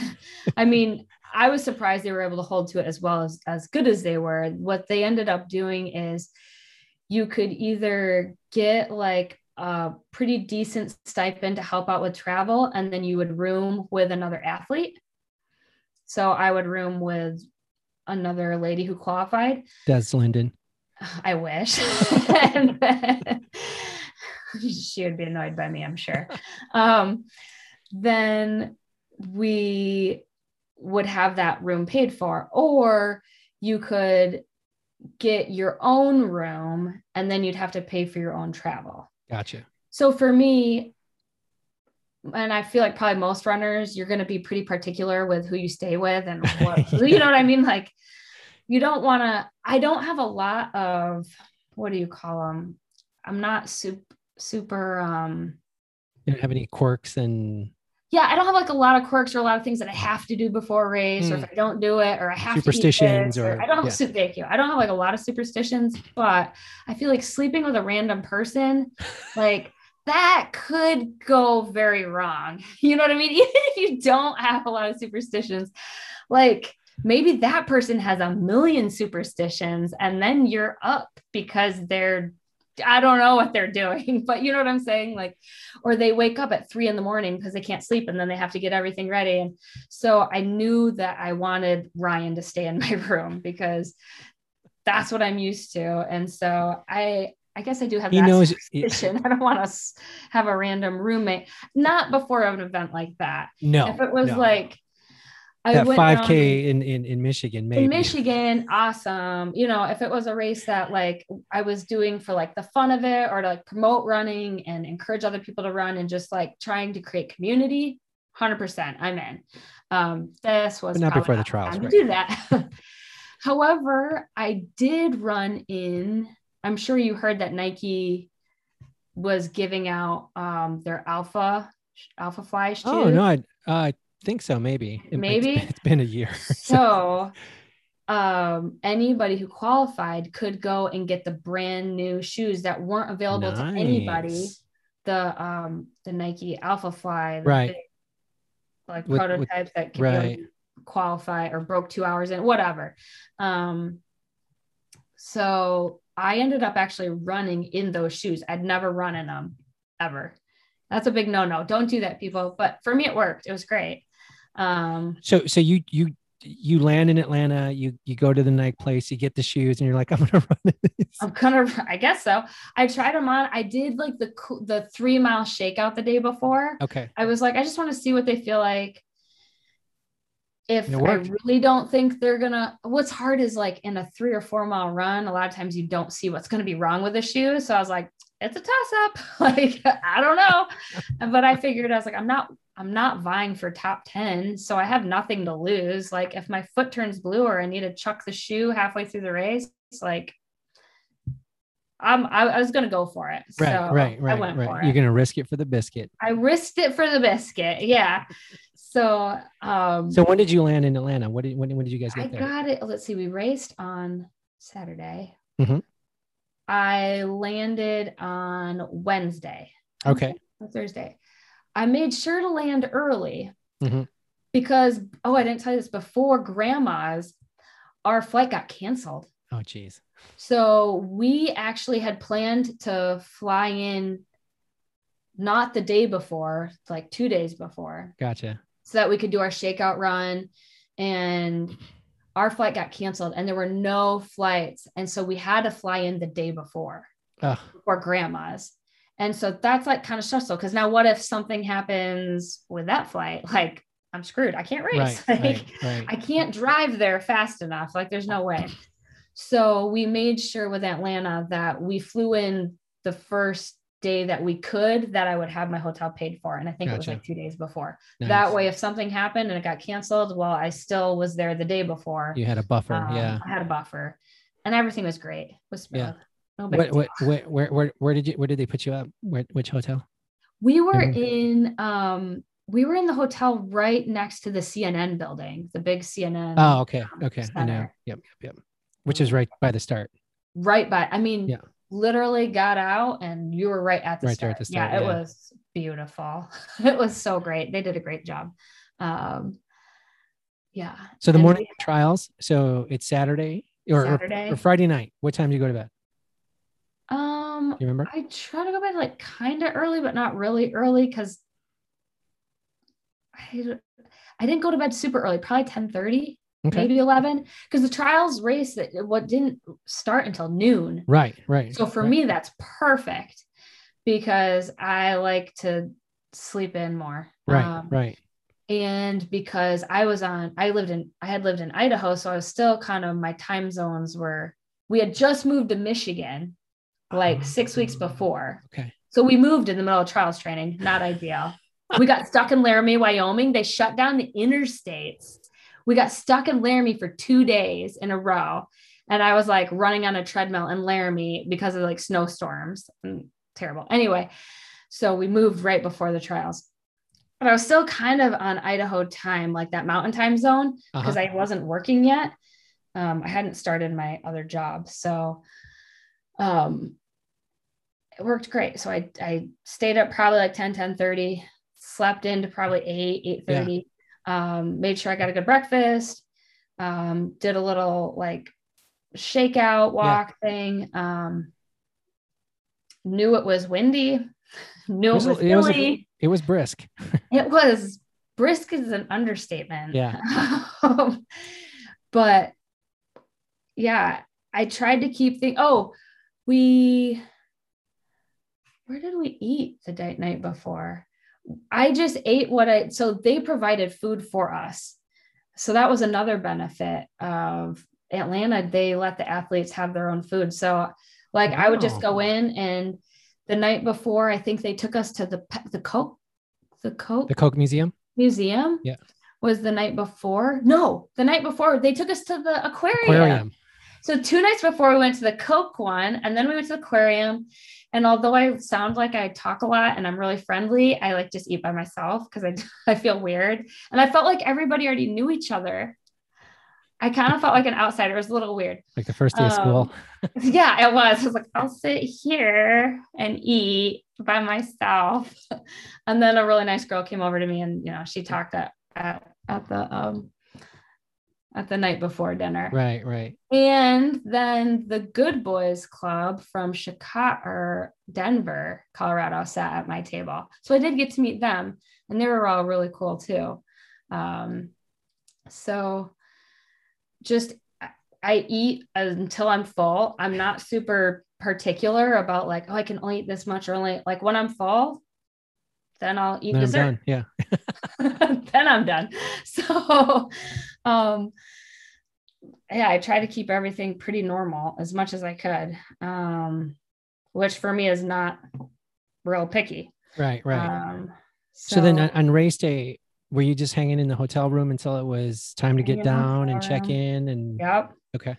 And then we were supposed to check in at a certain time. Everybody checked into the same tent. And we had a couple ladies who were pregnant in our tent. And then you saw them on the course.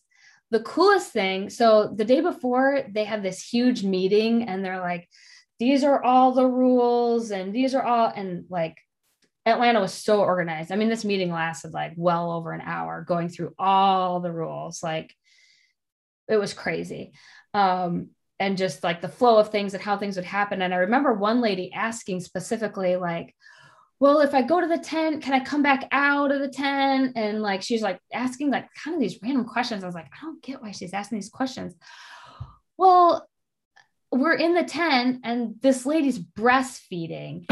She's breastfeeding her baby. It literally could not have been over 2 months old. And I'm like, that's why she was asking, because she was trying to figure out how to get the baby to breastfeed. But then I was like, I am with an awesome group of ladies here. Like, this is an awesome group of ladies. And it just made me feel like we're unstoppable. Yeah. Like, it doesn't matter if you're pregnant. It doesn't matter if you're breastfeeding. It doesn't matter if you're sick. It doesn't matter if you're super fast, like Alphine or Des or, Sally, like we're going to rock it. Right. It was neat. It was really cool.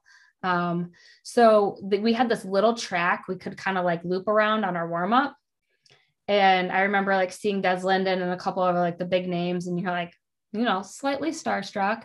Right. Slightly. But like, you're doing the same thing as them. You're like, this is real. Like, granted, she's going to be way in front of me, but I'm going to work my butt off just as hard as she's working her butt off. I'm just not at the same level. Right. So it was really neat just seeing people also be respectful. Like, people weren't trying to like bug other people. Like, they were giving them their space, right, knowing like, I'm here to run my fastest. They're here to run their fastest. So that was kind of neat to see. I would think that at that level and for that race that you couldn't, I mean, that has to be what happens, Yeah. Like you sure would hope so, right? Yeah. But I mean, if I'm at the trials and I'm running and I see, Galen Rupp or, Jared Ward or any of these, fast guys. Phenomenal runners. I mean, I would hope they look at me and go, hey, I mean, I know on any given day I'm going to own you, but you're here. Yeah, exactly. I respect that I respect the game, even though I'm going to, outrun you. You know what I mean? Yeah. I still respect the fact that these are the trials. You put in the work, you got here. But, exactly. Like the state meet, what the fastest teams are, the fastest individuals, but I still respect the fact that you're here. So that's great. And that you made it, and that you're going to run your fastest race that you can run today. And that's what was kind of neat about it, was just like everybody was out there trying, like they were competing with each other, but they were also like trying to, be supportive. Yeah. And so that was really neat. I I mean, they line us up like 15 minutes before the race starts. And then they keep like pushing you back. And then you go back forward again. Then they like push everybody back again. And I'm like, this is like, I'm glad I'm in the back because I'm not getting super squished by everybody. I've got a little bit of space back here. But I mean, that gun gets ready to go off and I'm crying. Because now we're like a whole new level. I wasn't sobbing, but I mean, there's definitely tears. Like it's for real. I was also lucky because I did know one person going into that race. Her name's Katie Sheeman, and she had run at LA. Okay. And I ran with her husband. He ran at Central when I ran at Central. And so that's kind of how our circles crossed. So that was neat, just being able to kind of be with her in the tent and be by her at the start line. She had just had a baby that previous year. So she knew her goal was like going to be different than mine, but she'd done all this before. So for me, it was nice. Like, this is no big deal. She's done it. Like, it kind of made it like less stressful and more fun.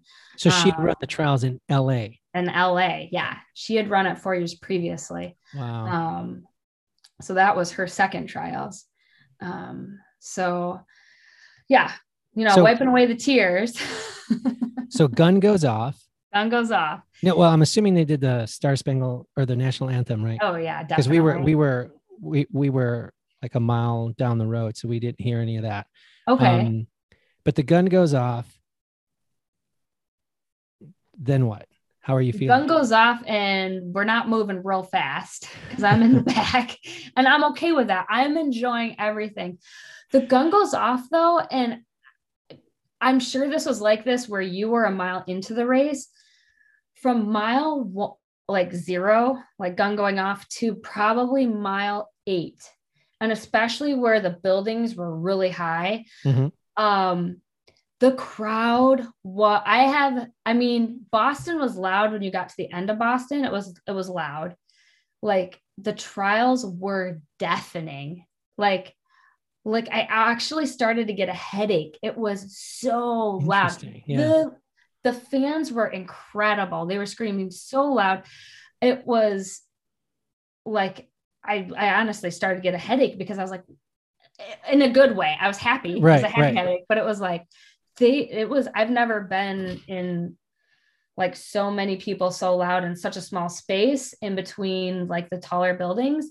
And even though it was windy, like the wind wasn't carrying it very far. It was just all there. Right. It was incredible.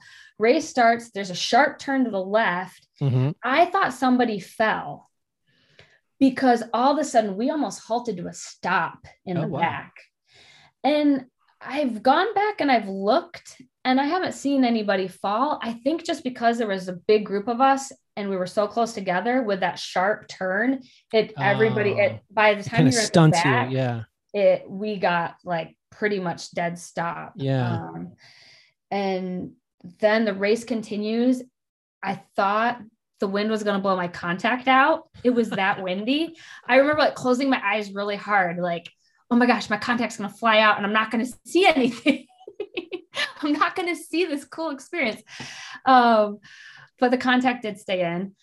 But people's like hats, I chose not to wear a hat because I knew it was going to fall out. They like kept trying to pull them down. And the crowds were wild. And I had an awesome family and friends who had come down. And I remember thinking like, I didn't even cross my mind until in the race, I'm not even going to hear them. Like I'm going to have no idea where they are. Whereas most races, you can hear them even at grandma's. Like grandma's, you heard your mother. Through all the crowd. I was like, there's no way. And I remember I finally heard one of my friends who was a PT out in Utah. He had flown all the way from Utah to come cheer me on, bless his heart. I heard him say, it was kind of finally the crowd started to be not 5 and 6 deep on either side. It was just like one deep on each side. And I'd be like, go Libby. I was like, oh my gosh, there's Charlie. And so then I was like, okay, no, I really do think I will see the people who came to cheer me on, which I thought was really important. Big hills. Yep. I went out I thought conservatively, I was very in the back. I was in the back. It's a 3-lap course. Mm-hmm. So anyone who doesn't know the trials, they did it in like kind of an 8-mile loop. Right. And then on the last mile, they added on an extra 2 miles. So my game plan going in was take it easy the first loop. Second loop, just, work your way up a little bit, like as you're able to, like go a little harder. And then the last loop, give it everything you got. Yeah. And I stuck with that game plan and it worked out really well. Going into the race, I was ranked with my bib number 299. Okay. So I was. And you were what, 143? 134th. I ended up finishing 134th. So I was like. And 245, right? Yeah. And I ran like a 245 something. I don't know what it was. Right. But I mean, a minute and change slower than your PR. And this on that course. And the wind. Yeah. It was brutal. Thankfully, the crowds were amazing because they like pushed you on, and just all the runners around me were amazing. Yeah. And so that was really good. So by the second lap around, I had kind of seen where family and friends were. And on the second lap around, that's when I started really picking off people. Yeah. Just picking off. And that's where I race. I would say I usually race a little more conservatively at the beginning, and then I like pick off people, and then whatever I have left. Yeah. And so the last loop, I'm still picking off people that last loop, but by this point, people are more spread out. So it's a lot harder to pick off people. And on the backside, there's a part on the course where they bring you out, which was so cool was it the 96 Olympic torch? Mm-hmm. They had the torch lit up, which was awesome. So we end up going down to this little out and back section, just this extra 2 miles that they give you. And it was like the whole course was hilly, but this was especially hilly, and literally like nobody was there cheering. And this was like mile 22 and 23, like 24, like the hardest miles. And when you need it the most. I was super happy because my sister and brother had actually moved to that part of the course. So I got to see them. And so that was awesome. So I get to hear them cheer, but and then you come down at the very end and there was tons of people, and it was painful and it was beautiful and it was awesome. The end. Great. Thank you. Good night. Thanks for listening to me for 5 hours. No, this is great. So you finish, what was there? What met you at the finish? What was the greeting party? Was it you go into a tent, you get your bag, you go to your hotel, or what was happening at the finish? The finish was interesting because there were and it was smart that Atlanta did this, because there were so many people and so many runners. They knew that there would be a lot of family and friends wanting to get to them. So they were really specific on I was only allowed to have two passes. Okay. For people to get into like an inner part of near the finish line. And so I gave it to my husband, and maybe I got 3, my husband and my parents. Gotcha. And so I get done, I get through, I get my bag, I get my stuff. Well, I see them before I go get my bag. Yeah. And so then it's trying to figure out, how do I get back to see everybody? Because they had it so well blocked off that, and I mean, like physically blocked off with gates and fences, and then also any type of little teeny opening, there's like guards there. So like you can't get through. But I was able to somehow make it back and find family. And then we went out to the further part so I could see more family and friends. And after that, it was just kind of enjoying the moment, taking some pictures. That was the only time where I could be kind of close to, there was like Olympic rings that you could like stand on and get your picture taken. So I was actually able to get like that. Not that I made the Olympics, but it was still fun. So I got my picture there. Everyone was doing it, so I did it. And so we did that. And then family, we went and got pizza. we went back to my one family member's hotel, and we got pizza and just enjoyed it. just Enjoy the enjoyed moment. it. Yeah. Yeah. I had a couple young nieces and nephews, so they got to like play in the pool. So that was nice. And we ate pizza. That was probably the most exciting thing for those nieces and nephews. We got to play in the pool. Probably, but my oldest niece that went, she probably would have been 8 at that time. Okay. I remember finding them on the course on the second lap and thinking like, okay, this is like a big moment for her. She's going to remember it. Yeah. So on the third lap, I memorized where they were, and I wanted to make sure they didn't miss me.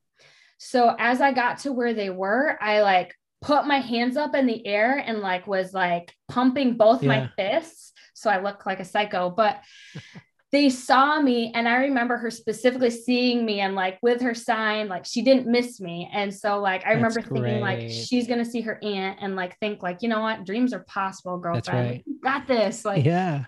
So I remember like those thoughts specifically going through my head during the race, like wanting to make sure that I acknowledged the people that were there and that they could see me and see that I saw them. Yeah. Because without that support, like without friends, coaches, family, like I couldn't have gotten there. Right. And so trying to make sure that I like, put it all out and made sure that they saw me like wave or thumbs up or whatever it might be.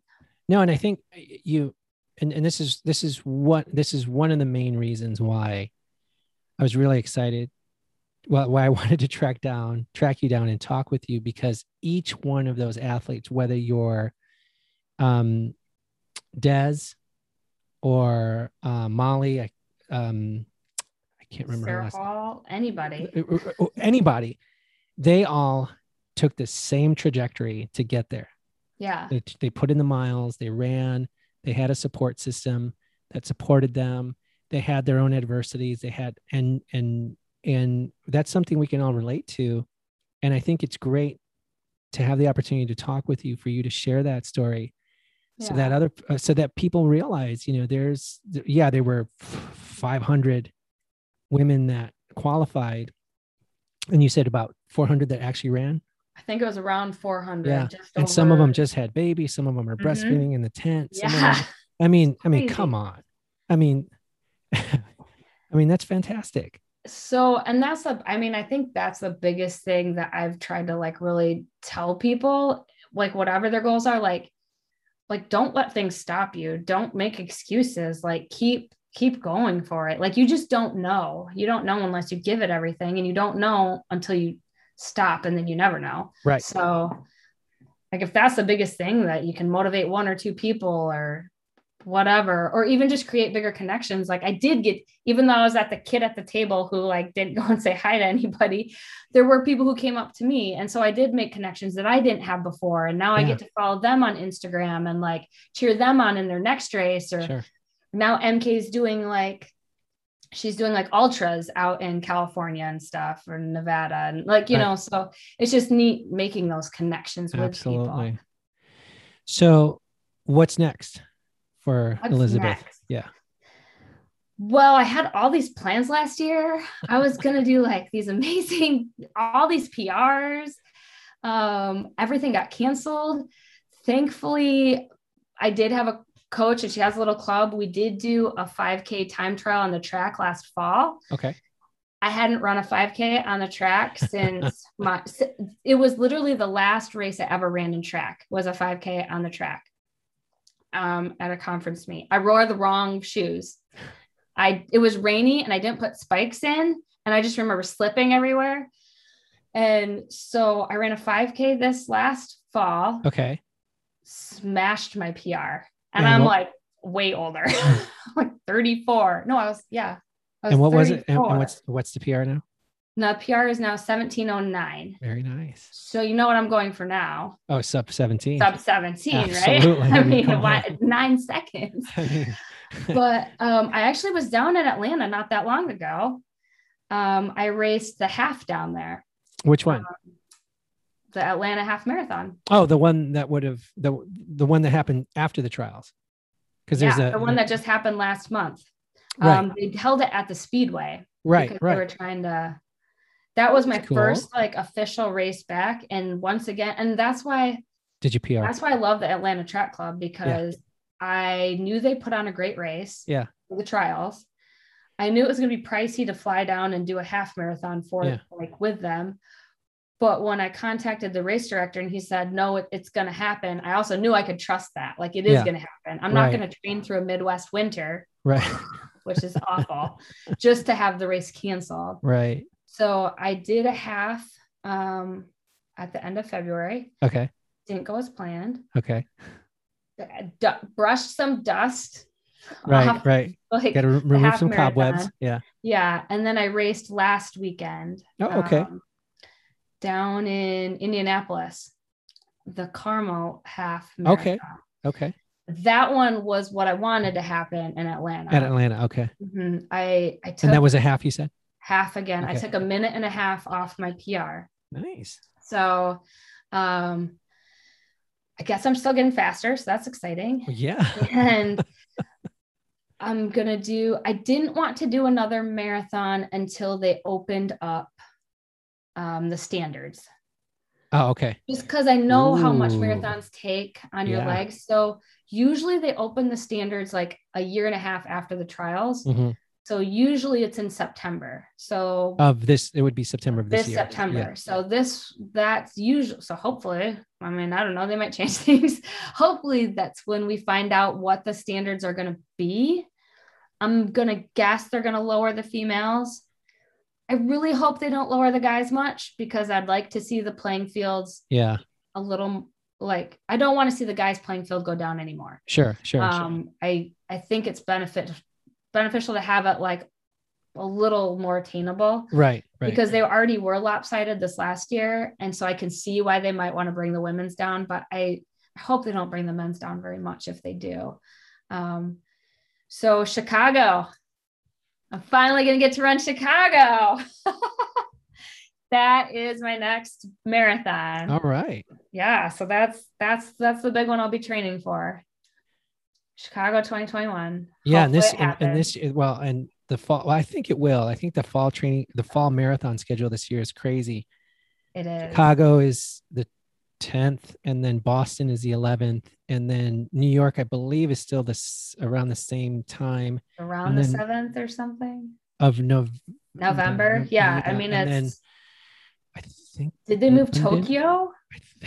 That in the fall? Yeah. There was a schedule of the rescheduled marathon, the marathon schedule that I had pulled up, and now I don't know where I put it on my computer, but yeah, it's like compact. And I've got a couple athletes that run Boston, and then that was postponed, and now it's been moved. So, and then they were also going to run Chicago, but last year they would have had, 6 months. Yeah. 6 months. Now it's going to be like a day. Like, are they going to try to double? I don't know. I'm not sure yet. We haven't had that discussion.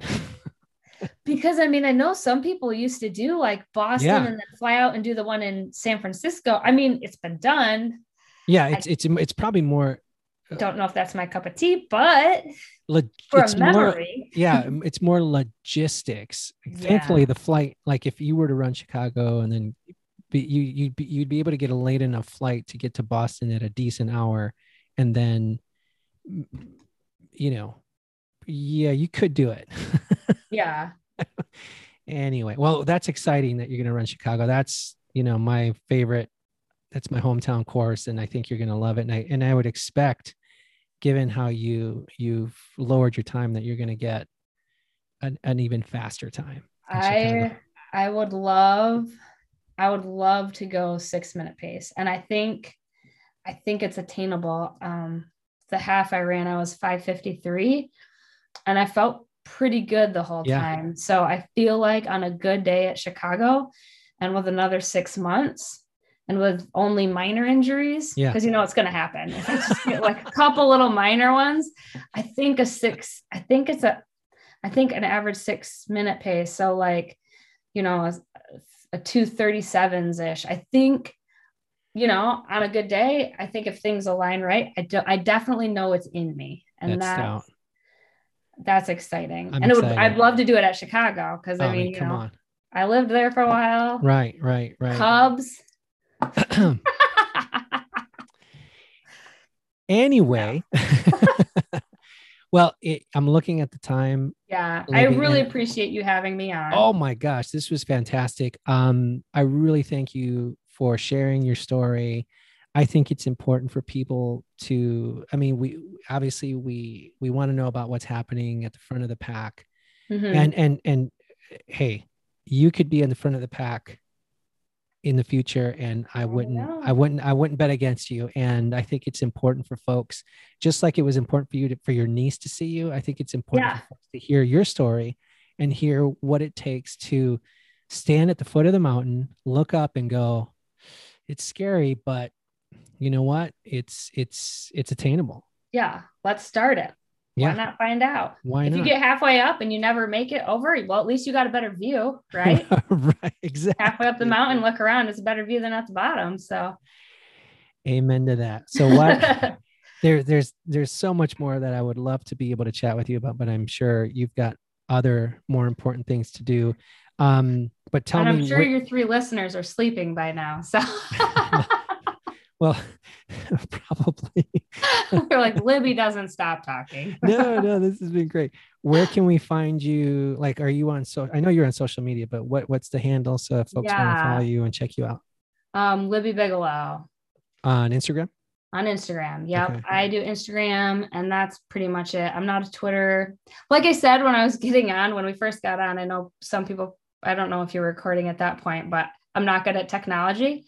So I think I did get that part. You did get that part. So yeah, I have for Instagram, your age, right? And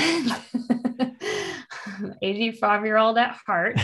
And I do have Facebook because you could probably just search, but no Twitter, just Instagram. But and then it's _Bigelow_. And then does Red Cedar Running have a social media presence? Okay.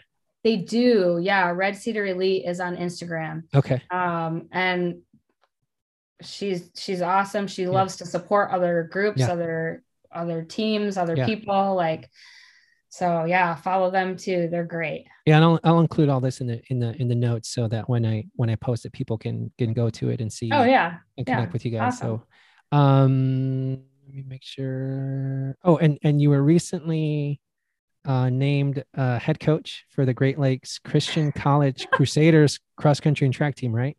This is true. If you know any high schoolers who want to run, I was just hired January. Okay. And so as you can imagine, at that point in the year, everybody already knows where they want to go. Right. So you're still recruiting. If anybody doesn't know, I am openly recruiting. I would love to have you on my team or at least talk to you because maybe you don't want to be with me. So, who knows?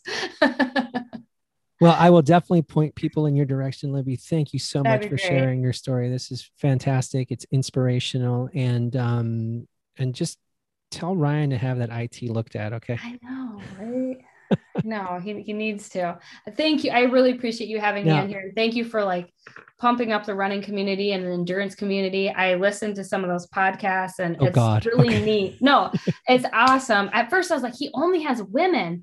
I was like, that's kind of cool, but kind of weird. And then I was listening to one of them and it was and you were like, and I forget what you said. You were like, I really wanted to kind of focus and have awesome females for my first kind of group of people. I'm like, that makes sense. I really like it. So thank you. Well, just so that you don't think I'm some creepy old man. Oh, not at all. That I just completed yesterday a chat with a race director who is putting together a gravel race here in Fitzgerald, Georgia. So that's going to be going up. And a gravel bike race? Yeah, you know how gravel bike race. Yeah, my husband loves. Oh, does he? His gravel bike. Well, I just got a gravel bike last year. I love it too, but I'm really slow, not competitive at all. Yeah. So this guy, so that one, as soon as I'm done here, I've got to do a couple of things to edit the post, and then it's going to go up. And he is very self-deprecating, very funny, and he's like, I'm just here in my little town and all these gravel races are happening in these little towns. Why can't I do it? And he's a high school he's a high school teacher, high school cross Okay. country coach. And he's just like, I'm going to put this together, the Wild Chicken 100. And Wild chicken. I'm writing that down. yeah. And they're on Facebook. So definitely check it out. But anyway, Okay. so he's a dude. So awesome. and then yeah, so there's more coming down the line. It just happened that March was Women's History Month, and it just worked out that all these, ladies that are doing cool things, all these interviews happened in March. So I'm like, okay, that was cool. That was neat. Yeah. That was cool. And I was like, I get it. It makes sense now. Yeah. So again, Libby, thank you very much. And you. I will let you know when this goes. So kind of the thematic part of how I'm trying to approach this is that another good friend of mine who's a marathoner, and she worked really hard to get sub 3. And, she's keep going, girl. She's much older, and she's, mom and career and balancing all that. And she's wonderful. So trying to get her schedule. So we do, it's kind of women in marathoning, or just marathoning and balance and all that good stuff. So I want to listen to that one. Yeah. Sure. So if I get it all aligned, what I'm finding is difficult is just getting everybody's schedules aligning so you can do the interview and edit it, put it up so that it's all kind of consistent. Yeah. And what it may turn out to be is I'm going to screw the thematic part of it and just going to throw them up when they're done. And it's not going to take anything away, but I just kind of like the structure of the. Yeah.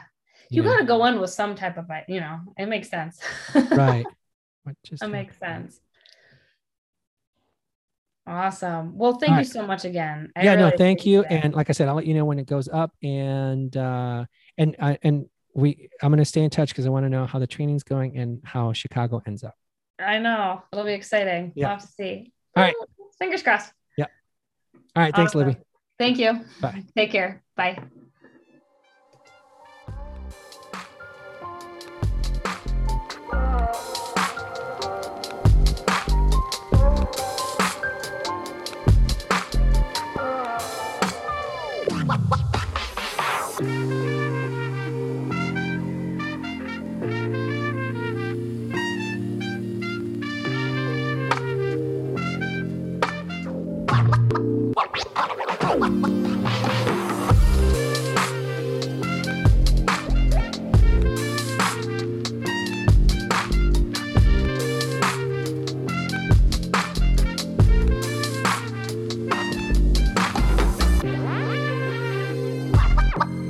Oh.